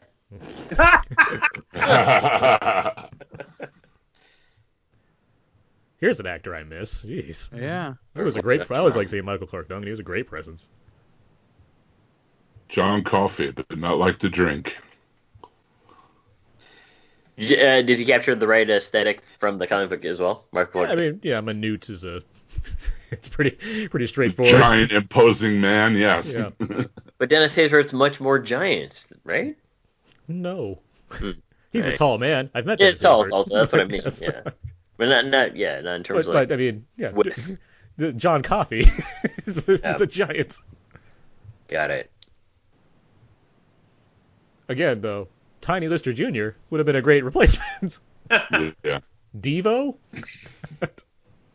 I know, he was too busy saving Gotham. Again. The unsung hero of the Dark Knight. Exactly. Yeah. Those Just cops. say I took it from you. Give it to me.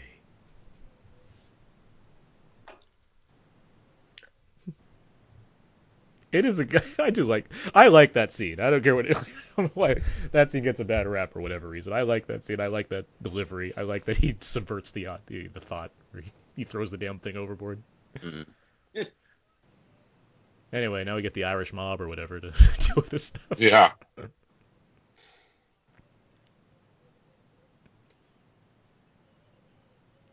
I do like comics that have Irish characters, like watching like this or Preacher, where they have to write the Irish dialogue in the accent. Shite. Because now you're reading it that way. Especially like having watched Preacher and I'm like rereading Preacher comics, and it's like reading it in that voice. It's like, that's fun. Because it's written that way, so it's easy. Action shot. These guys are terrible. Do you think that they came from Jurassic Park? Because they're well, she's dressed like Sarah Connor. Keep feeling that would be like Zoe Bell. Why isn't Zoe Bell in that part? Like, Right. She's a Tarantino actress and not a Robert Rodriguez. it's the same group. Like, because Rodriguez films in Texas and she lives in New Zealand. So that's why. Oh, that's true. I mean, that grenade really helped out with the car problem, though. He doesn't have to push it over anymore. That's one of my favorite lines when he says, "And everything was going Yeah. so well." Like that's a Yeah. perfect like reading. It's so matter of fact, like in the moment. Here we go. What was his name? Tommy Flanagan. Yep. Well, the cap on? Yeah, Yeah. from Gladiator and Braveheart, Peter Yeah. Stewart movie. Peter, you can't go 2 days without singing the praise of Braveheart, right? Oh, jeez. Not a Braveheart guy. You got their I freedom. watched it again. I did try to give it when it came on Blu-ray. I gave it another chance, and it still failed. Apocalypto is still the only just- movie I really like from him. This is his best movie, easily. Oh, so you do like Apocalypto? Apocalypto, I begrudgingly love. Because it came out after stuff happened, but I saw it for free at college. They had a screening of it. It's Yeah. like, this movie is amazing. This movie is so good. It's so visceral, and it's like 2 hours and 20 minutes. There's so I much. was like, it's a long movie. It's a long movie, but it's like, oh my god, the action's fantastic in this movie. It's like Fury Road. It's like all a chase, right? Like I haven't seen it in a Yeah, bit. it is kind of it's like that. Yeah, there's yeah. like it's like a good setup, Yeah. and then it becomes just a giant like hell and back type of chase movie. No, it's Where's that 4K? Where's that Blu-ray? I think it's Where's out that of print. Blu-ray? I think It's out of print now, yeah. Because that came out early. That was like one of the first Blu-rays, right? Like it came out Yeah. just when it was starting. One of Disney's first ones, yeah. Yeah. So let's get the Shout Select edition. Yeah, of you can Apocalypto. you can buy it on Amazon Marketplace right now for $99.69. $99. Yep. That's under $100, Abe. That's a pretty good deal. The look of these characters with the oil all on their faces, I think, is great. Like it's like you have to really do something to make that like work, given the the palette of this movie, and I think it's a great handle on it. Yeah. I also like that line. I let him know I'm not fooling around. Yeah.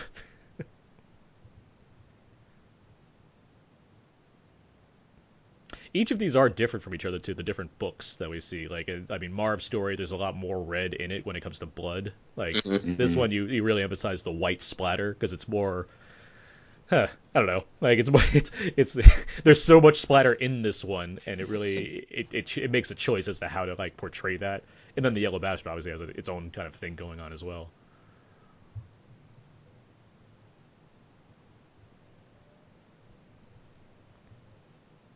Here's a fun shot. Yeah. I like that too, where he comes out of the windshield. That's a great one with the head. That's great. Oh, no. Forgot about that. I believe that was either Rodriguez's sister, I think, or no, is Is it the that one right? from? It's either her or the actress from El Mariachi. They're both in this. I know that, but I think that one was one of the Is that other. the dude from Gladiator with like the scar? Tommy- on his face? Yeah. Tommy Flanagan. It's, Tommy Flanagan. Right. Yeah. That's a very Irish name. Him like similar to like what's his name? Omar from The Wire. Yeah. Wood Harris? Oh, no, not. Omar. Michael K. Williams. Michael K. Williams. I was gonna say McKelty Williams. At one but- time in Solo, Michael K. Michael K. Williams. Yeah, they both are actors where they had a regular face, and then bad things happened, and they were convinced to keep acting anyway, and it certainly worked out to make them into character actors that serve a purpose. There you go. Also, this guy likes bombs. That's his Yes. Yeah, he's the manifestation of Bon Voyage. Yeah, he's Irish bon voyage.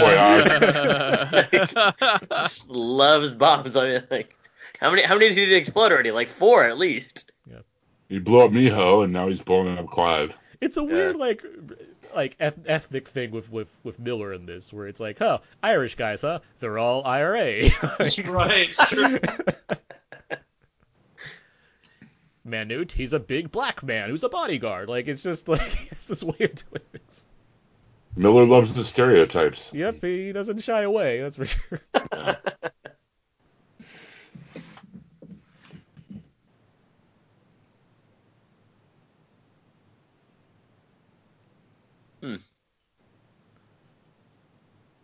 He Good feels job, it. Miho. Yeah, good job.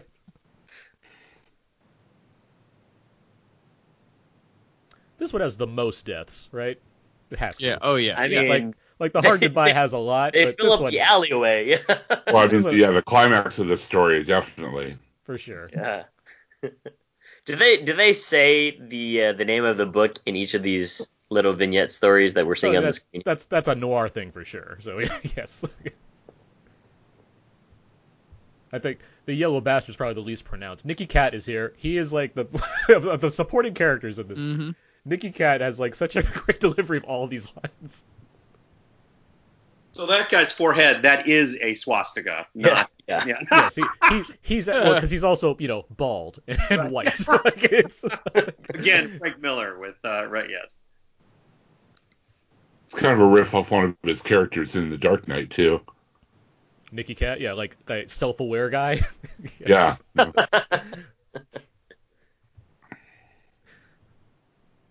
Better be one hell of a driver, buddy.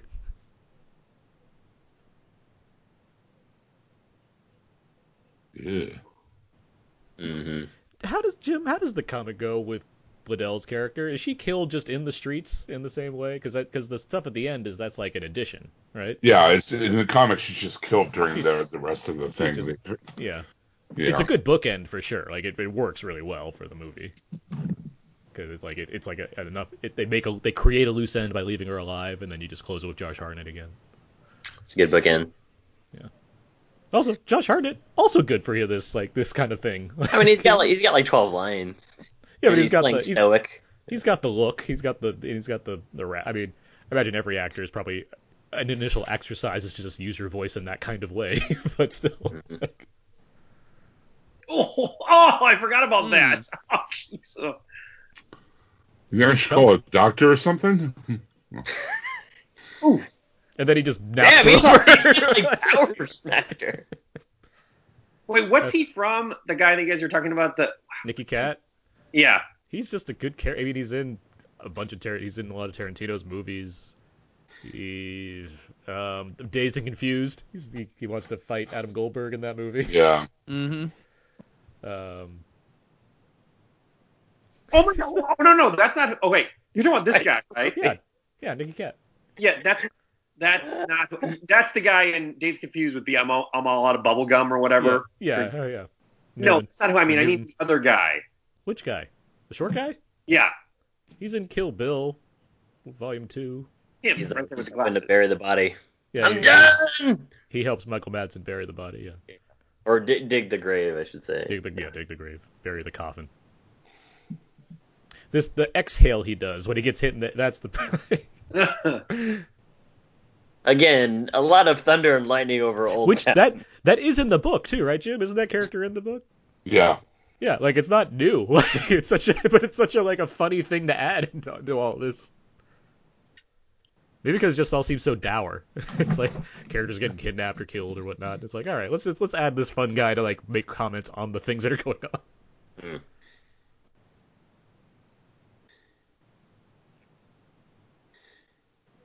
You think these are all just like the people from craft services? No, they're all Rodriguez's friends, which are probably all. Yeah, No, because Rodriguez does craft services himself. What are you talking about? He makes the food. He does. He has all on his. Yeah, like I've heard that. Yeah, like on his DVD for this movie, it has the 10-minute cooking school of how to make breakfast burritos. Mm-hmm.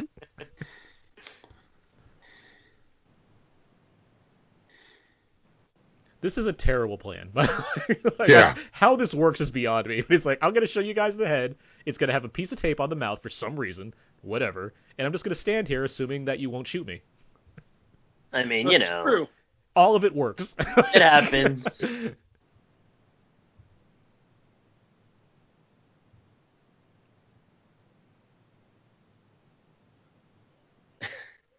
Like, she's calling it out. She's the John Cena in the scenario. They're called Decepticons. Right. Well, at least he's got the trigger instead of like having them needing them to remove the tape over the mouth. Wait, where's the trigger? Where's the trigger man? It'll do you no good because for some reason bombs aren't that big of a deal in this. Like, Yeah. Well, neither are bullets, really. yeah, it's true. Unless there's a lot of them and they're perched on top of a roof. Yeah. Alexis Bledel getting shot. Is Gilmore Girls. No, she's just standing there, like. Yep. Yeah. The voiceover that Clive Owen, what he's reading right now is some of my favorite stuff. Yeah, it's a good final monologue to close this out. Especially when he like calls her his Valkyrie. Oh, she got shot. She gets winged. Yeah. And then she hides away. Like the. The red sky really makes it too. It's Yeah. a neat touch. Oh yeah, the red sky. Yeah, It's you're very poetic.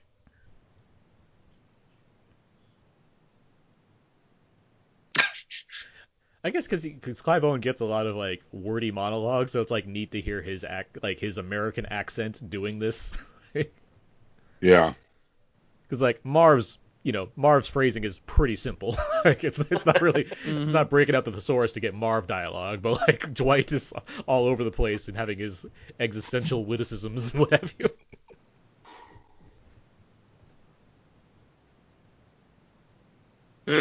Poster shot. Yeah. There we Talking about go. Bruce Willis? Yeah. Back to Willis. Powers Booth. Powers Oh, Booth, man. great here Mhm. too, and he gets to do that Powers Booth One of my laugh favorite that I really actors. enjoy. He gets to do And the face, what really creeps me out the most in the scene are his dentures. Like, I don't know if they're prosthetics just for the role or whatever, or they're his actual dentures.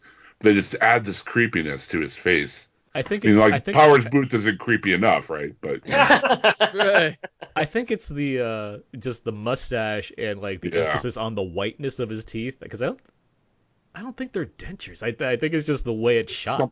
yeah, I think you're right. It's just something about it, though. It just really sets off his face. That and his eyes. I think he's. I mean, that obviously Rodriguez could purposely play with the contrast, so I think that's a part of it for sure. But yeah, he's he's very menacing here, doing just monologuing to Willis, even before he pulls out the gun. Yeah. Well, it's Powers Booth. He'd be menacing ordering a sandwich. Rest in peace. I want a roast beef. I said no mustard. On rye, toasted. Yeah. He was I want pickles. he was a terrific Hans Gruber in Sudden Death. Oh, yeah. I remember the first time I remember seeing it was in Southern Comfort with Oh yeah. yeah. Yeah, when he passed away, I saw a lot of like praise for Southern Comfort suddenly coming out. That movie's really good. Right there, that laugh he does. It's so Yeah. And he played a very good Dick Cheney on 24.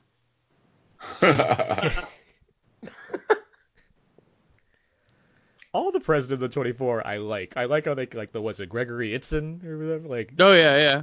who's like the worst one, the corrupt one. Obviously Haysbert. Well, Powers Booth was corrupt Powers- when he was on Oh there. yeah, he was corrupt too, yeah. And Cherry Jones. Oh yeah, Cherry Jones. She was like- There's the one guy who was there for like a season, 3/4 of a season before his plane went down. The guy who David Palmer conceded the election to. Yeah, he was from what's his name? He was on Dexter. He was on that show, Unhappily Ever After. What's it? And he was on Designated Survivor actually too, as far as President show goes. Yeah, he was like one of the top brass guys. That's always like on the nerves of everybody else. What's his name? Is it a G? Noise everyone else. Something Carradine? No, it's not. No, it's not Carradine. He was on Dexter too, but it wasn't. Wasn't him. That's gonna bug me. The little girl is Mackenzie Vega, who's Spy Kids Alexa Vega's younger sister, I believe. Oh, is that right? Oh, Yeah. Huh. well, that makes sense.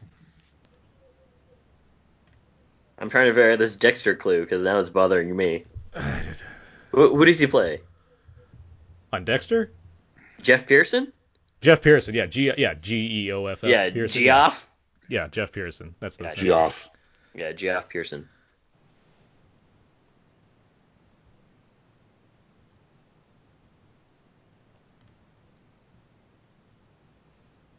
Anyway, yeah. I buy Willis in all of this. Yeah. It just works. So, does film noir, which is obviously what this is kind of aping, is that a World War II or post-war thing? No, it's World War II, right? It's not post World Like War II. 30s and 40s? Is that where it kind of comes from? It's like starts like 30, ends like 55, something like that. It's Right. That's kind of that's the general range of it. Based then, off German expressionism. Yeah. And then neo noir kicks in around late 60s, early 70s. So like Double Indemnity. Double Indemnity is classic yeah. noir. Yep. Yeah. Double Indemnity, Maltese Falcon, Big Sleep. Maltese Falcon, right? Okay, so Out of the Past. Out of the Past. I love that movie. The Killers. Yeah, The Killers. Oh, what's the one that I really like too? The one with the suitcase that inspired Pulp Fiction. Kiss Me Deadly. Yeah, that's a good one.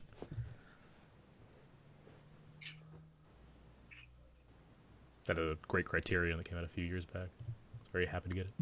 A Blu-ray upgraded. This doctor, he's in 24. That's Mike, right? That's Yeah, that's Mike, right. the Yeah, guy you're right. Totally. who murdered a woman, yet we cheered on as a hero seasons later. Yeah. We threw the woman down the steps. Michelle Forbes, when she was on there. Interesting.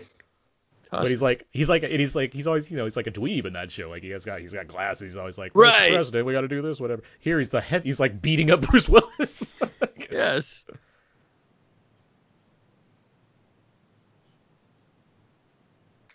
Bruce Willis, good voiceover voice or no? Oh, he's good here. Yeah. He's got good voice. He's got good noir voice. It's not his first rodeo. Yeah, he's done this kind of thing. It's not his first detective mode here.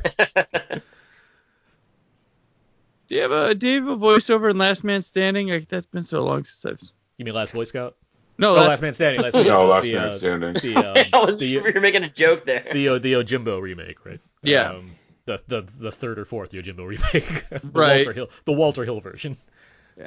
I wouldn't be surprised, but I can't think of it mainly because I can't think of voiceover in Yojimbo either, or like Man with No Name, the Fistful of Dollars. Yeah. I wouldn't be surprised if there was, because that seems like the kind of thing that Willis would want to add. Like, right. I should be talking over this. I can only think of Christopher Walken monologuing a lot in that movie. I can't think of Willis doing much. I think part of what makes this really work is that you're seeing Willis on it. He has to carry these scenes because he's in a jail by himself for a long period of time. Yeah. And he's really excited by this, a director that challenges him, because that's right. What excites That's him. So he's working in something new that's different for him, and it's like, oh, green screens, huh? Anytime, let's do this. Like, and with the guy who seems to know what he, have an idea of what he, yeah. Which is weird. Like, he seemed to like have a little bit like Eli Roth. He worked good for him. Not saying it was like a brilliant performance or the Death Wish was amazing, but it seemed the most interested and active he'd been in a movie in a long time. Yeah, comparatively, sure. Comparatively, no, it's. I mean, it's that's how bad the years have been. That it's like, oh, that was pretty good. Willis seemed engaged. The makeup design for the Yellow Bastard is amazing. I think. Oh yeah, like, it's even better than what they do in the comic, like because it has dimension to it now, obviously. But it's such it's such a stuck because it's like ugly yellow. Like it's the worst yellow you could have found to like make this work, which is what it's supposed to be. It's supposed to be this hideous thing, and it's so effective. Especially because it's been a while since we've seen color at this point, right? Like we've gotten some red here or there because of the fighting, right? Like splashes here and there, but we've been now this guy's like full on. We're stuck in the jail and everything, and it's so monochromatic, and we're so like invested in Willis's narration of this stuff. So you see this ugly yellow thing just suddenly stick out in the corner, and it's great. It's and the way he describes it too. I mean, because there's nothing else. The way that he's just like, it smells like a rotting corpse or whatever. It's like, man, it's not great. I mean, I don't think there's been anything as striking as it in the movie since Jamie King, right at the beginning, during that opening with her hair and her body being like yellow as well. Because like the only like really striking colors like red, and then other things are kind of normal. It's a lot of flashes of things, and like adding some pop to scenes by having eyes light up or something all of a sudden. Right. Where like you have something very distinctive that you need to kind of keep focus on, that needs to be one of your constants. Like it's gonna make a difference. Yeah. And it's like a full body, right? It's like and like even the coat, like it's black, but it's a different kind. It's like real black, and you can see the texture on it. Like it stands out for sure. It's a great design. Like it's such like I hate this character, but like it's such a unique design for this movie that's already stylized, and you're like, now we're adding like crazy goblin monsters on top of this thing. Still John Connor? Still John Connor, yeah. Yep. John Connor, still John. Yeah, for all the crap we're giving Nick Stahl, like he's certainly committed to these movies. Yeah. I mean, he committed to Running Away one time too, so I mean, he gets into it, man. It's method acting.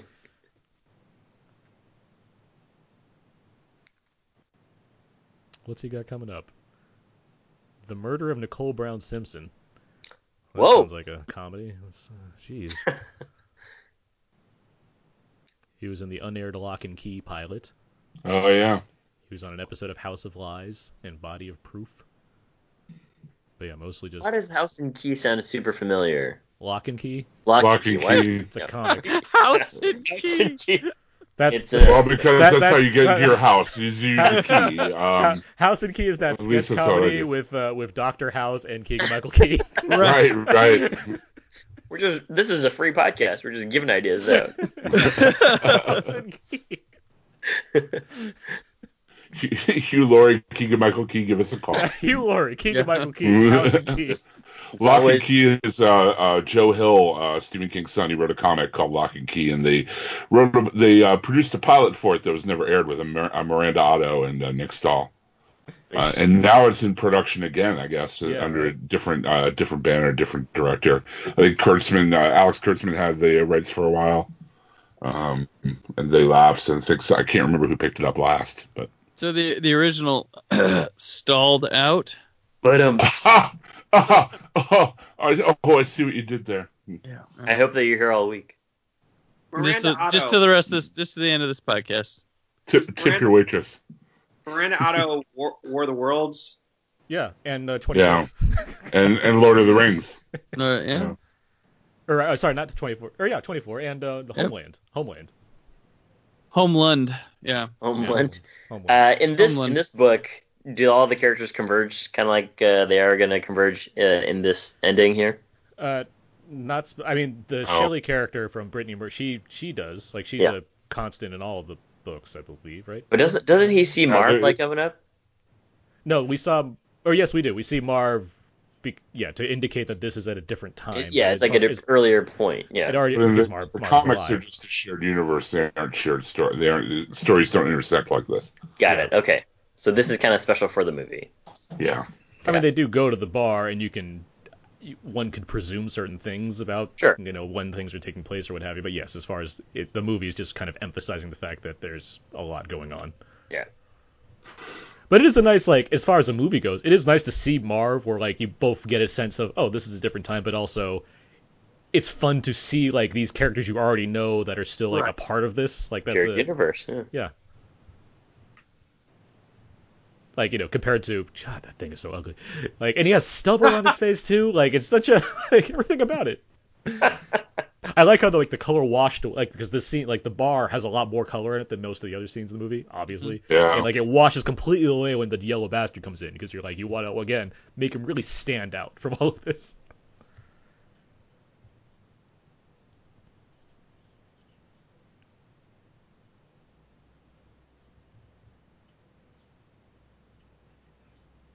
Is this story the one with the most color in it? Probably. Yeah, because there's the most bar in it, right? So Interesting. Because you're barely in the bar in Marv's story. But even it's pretty saturated. But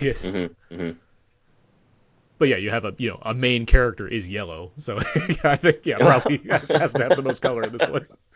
Well, I was just thinking about Jessica Alba, and she looks like Jessica Alba. But yeah, everybody in the bar is mostly color. Yeah. It's washed out, but it's still, it has the most aliveness. Flesh tone, yeah. Ruh-roh. Yeah, ruh-roh. He's gone. Also, if Willis wanted to avoid getting Nancy's attention, he probably could have done that a little better. Yeah. He's staring daggers at her while saying, "Don't notice me."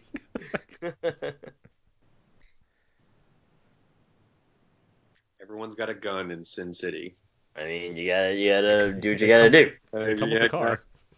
There's two things you carry in Sin City: a gun and an umbrella in case you go to Old Town. There's so much precipitation in Sin City too. I don't know why you live there. Yeah. It's either raining or levels snowing. are off the charts. Yeah. Not many people know that Sin City is located south of Honolulu, but it is.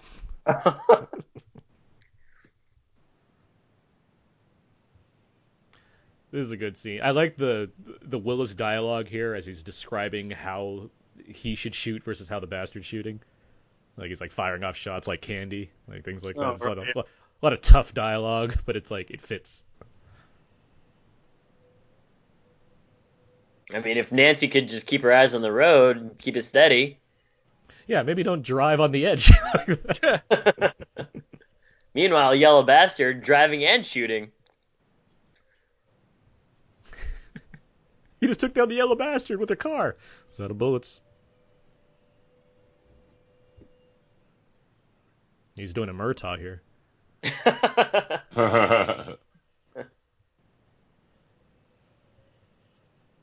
That's a trailer shot, right? The car Right. like flipping over and everything is a cool shot.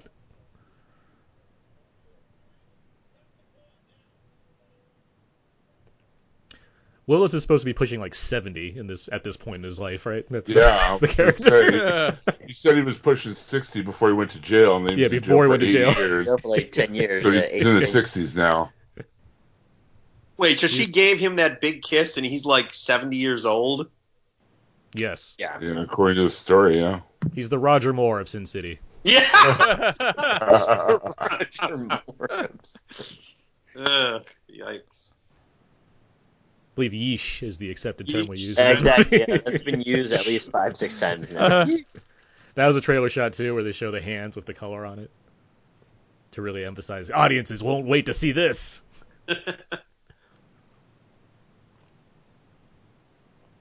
Do they? I forget. Did they explain why he's yellow? Besides, He's like a all the surgery. bastard. Because Powers Booth character, who's his father, Senator Rourke, he needs his son to have an heir, and because Hartigan shot like his balls off, he put all these chemicals in him, whatnot, to regrow back It's his just the genitals. chemicals. Okay. Yeah.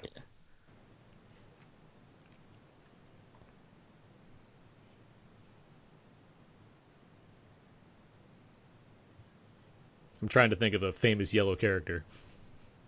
Marty McFly was referred to as yellow in Back to the Future Part 3. Multiple times. Yellowbeard. Graham Chapman. Oh, yes. Fair. The Minions.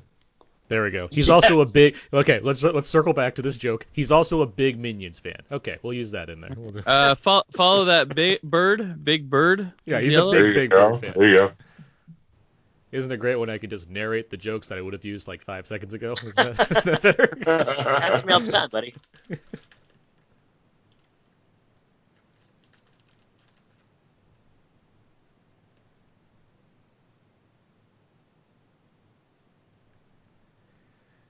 Yeah, Alba's not the best at this dialogue. I think Willis sees it too. Like it's in a lot of his eyes. Right? I mean, at this point, she had done what? Dark Angel and like Honey? Idle Hands. Yeah. Well, the Fantastic Four. She'd been around for a while. Fantastic Four was after this. It was after this. Yeah, Yeah, it was after this. It's just like Oh yeah. Well, Dark She- Angel was on for like what 4 years or Dark whatever? Angel- She James would Cameron wow production. us in Fantastic Four. That's what we're meaning. don't call it a comeback Yeah, until old Fantastic Dr. Four. Oh, Grandfather? Yes, that's what he Yeah. said because Peter is really surprised by this. But it's okay, Peter. In Hollywood, everyone's older or younger than they say So they are. Frank Miller is not very woke in this. No. That is one adjective I would not use for Frank Miller.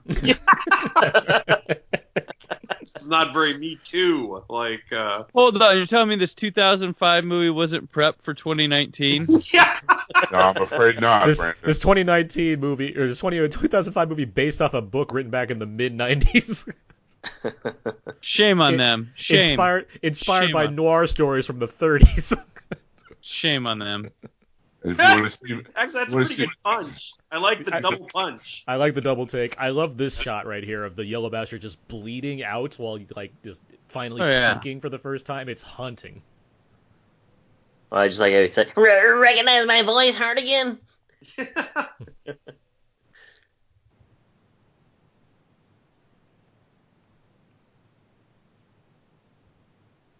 Man, everything's yellow. Mm,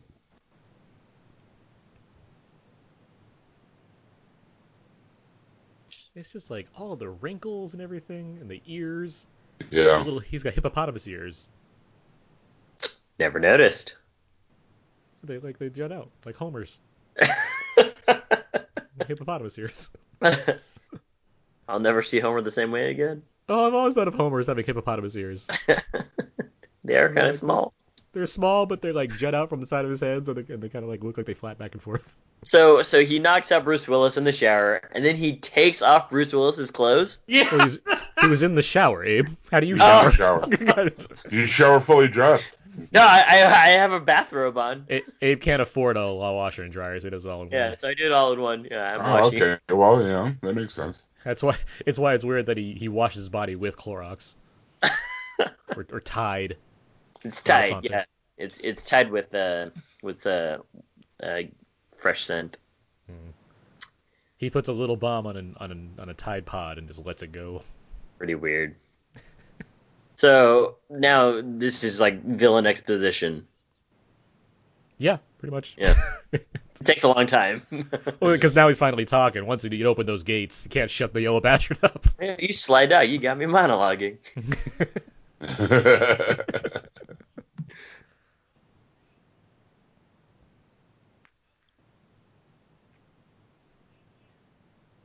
It's a pretty horrific plan, by the way. It's like, I need victims that will scream. Yeah. Think of all he could have done in the 8 years leading up to this. I mean, he's got to learn how to forgive and forget. I mean, 8 years, a long time. Yeah. This is great in the book. Oh, is it? Where, yeah, Hartigan, like, dies, quote unquote. And the book actually cuts to black, too. And does it even, like, have a page where, like, it has some credits on it?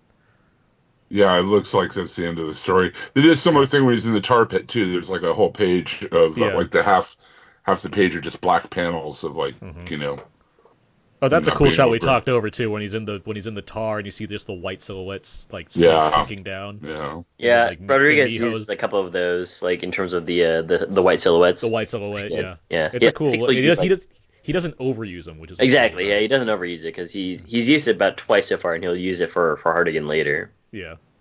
In the saddest scene of the movie. Yeah. I mean, this guy just driving a Ferrari in the snow. This dialogue is great between them. Like, he's talking about how ridiculous this car is. Yeah. Clump and schlub. That's how Offerman rolls. Yeah. Look at him. He's got all this leather and ear Bleached bling. hair and bleached facial hair, too. This is how we met Megan Mullally. I'm kidding. Oh, yeah. I don't think so. I'm sure. But yeah, I do like how the book cuts away and then the movie tries to replicate that too, where it just goes black. I wish that when I was seeing this, I'm like, are they gonna like do like the credits coming up like just a second? And I only had to wait like 15 years for Vice to pull off the same trick apparently.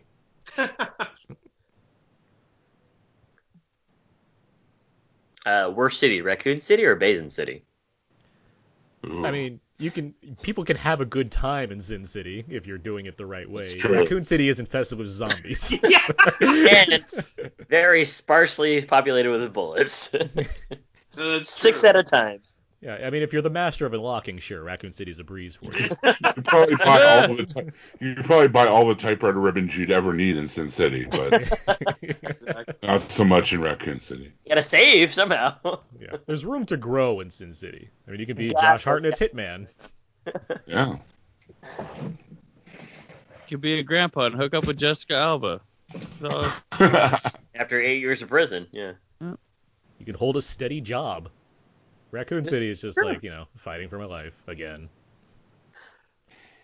I talked about how these books are all different, or the movie segments are all different. This one, again, there's no rain in this. It's all snow. Like it's making some very deliberate choices to kind of to show them differently. Now, for dramatic effect, his heart problem is back. Angina. I mean, at least he didn't get a boat called the Live Forever. We're gonna sail around the world. Little Susie's all grown up. It does fit. Like, I like that it comes back. Like, oh, there's Kevin. Yeah. Read the Bible, no less. Mendoza. But like, I mean, they set it up early on, and then Powers Move taunts him by saying, "It's like we're going to fix your heart for you so you can live longer in jail," which is such a horrible thing to say. Even more. Yeah. Pluto from Mickey Mouse. He's yellow. Yeah, he's also a big fan of Pluto. Yeah. Just throw that joke back in there too.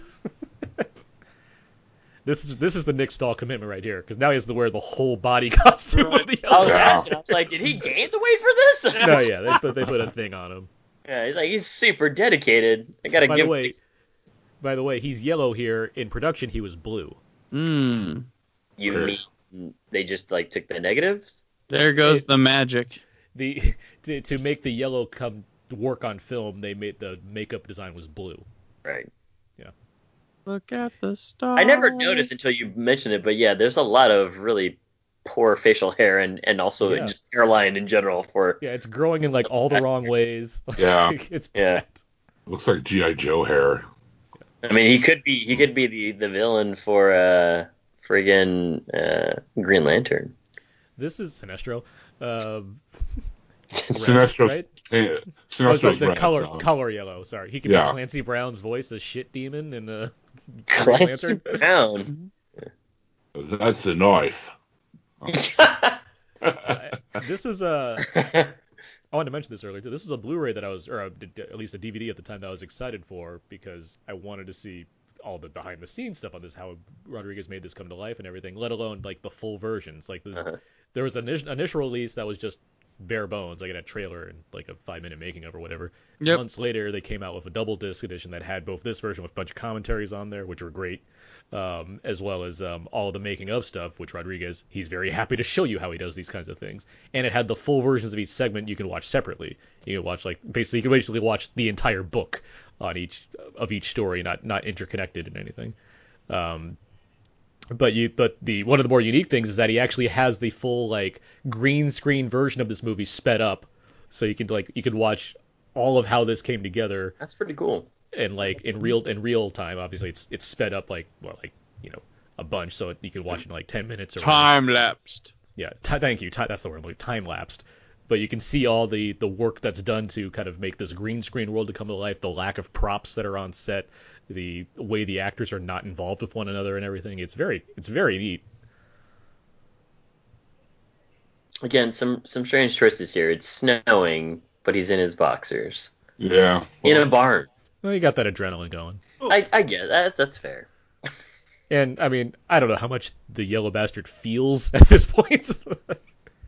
He probably felt that. yeah, it's gonna leave a mark. I mean, just imagine how strong Hardigan is to do that. Oh man. Yeah, And then pounds he the just shit goes. out of He him. just Oh, goes, again. Jeez. What's Taking out the- all Again that with the aggression. genitals. What's the just wet chunks of Mm. bone? That's such a great like descriptive line of what's happening. Yeah. Wet chunks of bone. There's a great frame here in the comic where it's just like the body with the yellow like splotch where his head used to be. Yeah. Man, dude, Hardigan's dry cleaning bill is going to be crazy. Yeah, the dry cleaner's like, oh, you like mustard, huh? I like how big the coats are in this movie. There's something about Yeah. just how how the costume design is styled, where it's like it's over exaggerated. Like all the like Dwight's coat, multiple Marv coats that he kills Yeah, I was like, somebody Marf's and like takes. his shoulders are broad, but they're not with coat on broad. Yeah, and even Hardigan's. Every time Hardigan gets 2 shots, and they like just take out a giant chunk of coat every time he gets shot, and it's like, wow, those are big coats they're wearing. It's cold in Sin City. No doubt.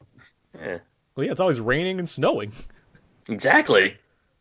By the way, Jessica Alba just got a fancy sports car. Well, she doesn't leave the city. We know that. Yeah, so they're gonna know whose it is. She could just change the plates.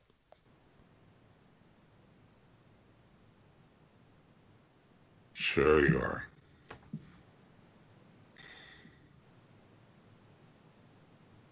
But yeah, you buy into Willis's like his quest to like be the white knight in all of this. Yeah, that's true. Like he's like we Brandon, you like you brought up, like he's trying, like he wants to be here. Hmm.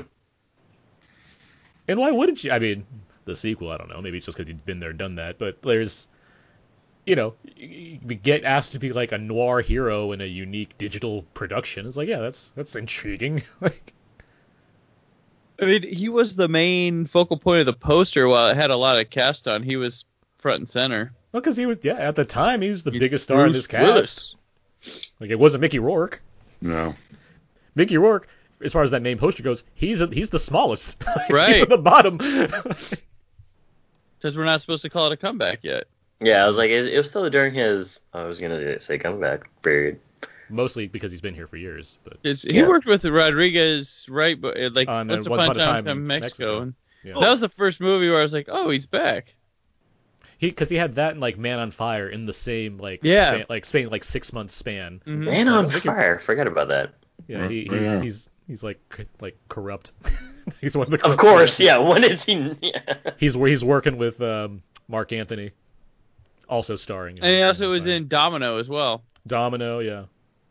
Oh, I forgot about this ending. I forgot a about few years later. You know this what I'm is the surprised bookend. about? There's no snow or rain in this hospital. It's just raining inside. Just why is it regular? This is throwing me off. This is kind of an odd location where it's like we've seen everything so far, and it's like, oh, there's an interior hospital now. Yeah, man, that must be a busy ass hospital too. Right. That said, I do like that you see Josh. Like it's a great coda. I really like this a lot. Yeah.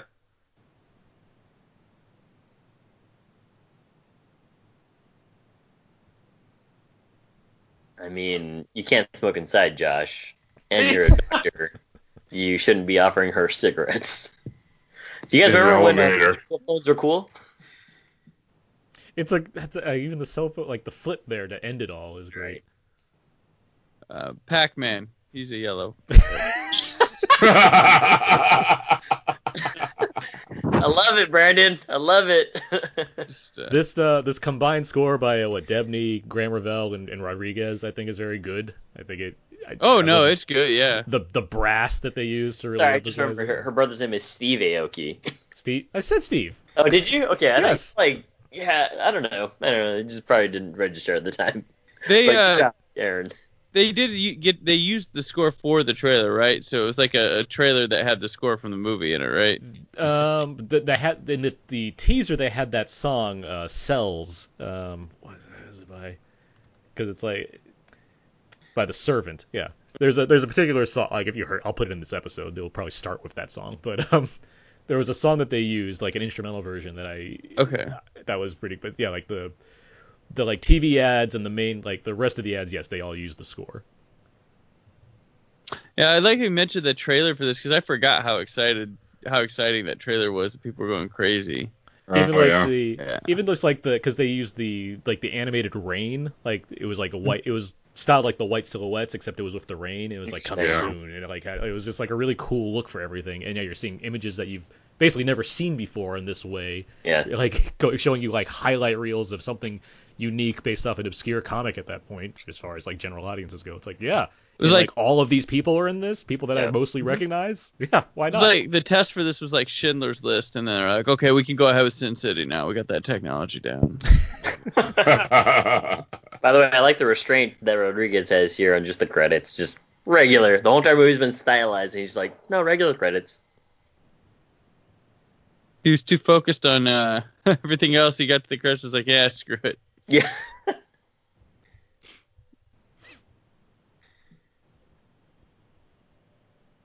Shalimar. Good job. Now I'm kind of curious about Dame to Kill For. What's the title? Yeah, Sin City, A Dame to Kill For. Dame to Kill For. Now I'm like, I might put that on. Like, yeah, I revisited it last week, and it just not great. It's not great. Yeah. By the way, I just want to say additional engineering, Mark Curry. And did they tried to sell like Spirit or make the movie in like the same fashion? Like I'm not familiar with that one's source material, but they tried to make it like, oh, this is kind of like Sin City-ish, right? It reminded me of it. Obviously he took that approach. I mean, right. I'm sorry. Hey, Miller. Greg Nicotero supervising the effects. Well, of course. Yeah. Thanks a lot, Greg. Well, he's been with Rodriguez since at least From Dusk Till Dawn. I like to shout out a homeboy from Pittsburgh. So. But yeah, The Spirit, which is a disaster. Not great. Oh my but I remember God. like the cape was red and they. Yeah, I actually saw that in the theater with 3 other people. 3 others? Did you turn to them? The... Like, you guys are gonna love this. Thanks for no, I did not. If you guys started riffing on it, that'd be great. That was the first movie I watched when I came back from Israel. Oh, welcome back. Because it came back, it came out I went to Israel during like Christmas, like yeah, from like the like January or December 20th all the way to like the beginning of January. Came back and all the Christmas releases came out. So you had that, Benjamin Button, Valkyrie. So I saw all of those movies, and The Spirit was the first one I saw. Oh wow. Wow. What I a, was like, what a, whoa, what this a was time to be alive. this was not good. And also being jet lagged from flying back from Israel, not great for Benjamin Button, which is 3 hours. Oh. or for The Spirit, which seemed like it was Oh, yeah, 4 or the 5 Spirit hours. just ended like 5 minutes ago. That's how long that movie is. Wow, it's been going on for 15 years. Yeah, it's the Showa of movies of It comic is. book movies. Yeah, it was a beloved pulp character from predating superheroes, done by Frank Miller, Eva Mendes, and had a decent cast. So I'm like, oh great, I'm going to see it opening weekend. And Hey, what's his name? Gabriel Macht was the Spirit. yeah, But then you had Samuel L. Jackson as is it the octopus or something like that? yeah, the octopus, yes, And him and Scarlett Johansson. yeah. And then yeah, you had like this giant cast, and it just was awful. Oh, it's terrible, terrible. I hope Brad Bird someday gets back to making the Spirit that he wanted to do. And it's so far from what the original comic was. It wasn't even. It might as well just been another Sin City movie. It's just I don't know. I like the trailers too. Even like it set me up to think like, oh, he's got this Will Eisner thing going. He's gonna make this happen. Sure, let's see what this. I love the tagline. My city screams. Like that's just a cool way to phrase something. All the promotion for it really made me excited to see it, and that's why I went to opening weekend. And, it did a great job of hiding how terrible it was. Yeah.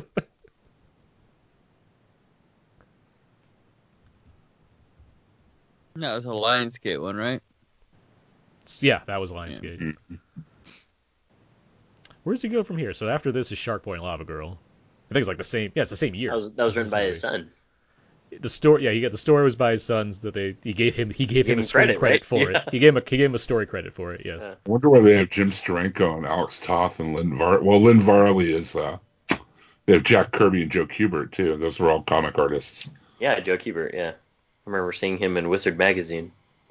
I guess we didn't know that Frank Miller did co-direct this film. Like Robert Rodriguez did not want to take sole credit because he based everything, like you said, Jim, off his storyboard. So that's why he resigned from the DGA because it's like I can't make this movie and say that I directed it, but I also can't like claim DGA credit with a movie with Frank Miller. So I guess I'm just gonna have to resign. That's how it works. Well, that was Sin City. Yeah. We talked all through that one. You are now leaving Sin City.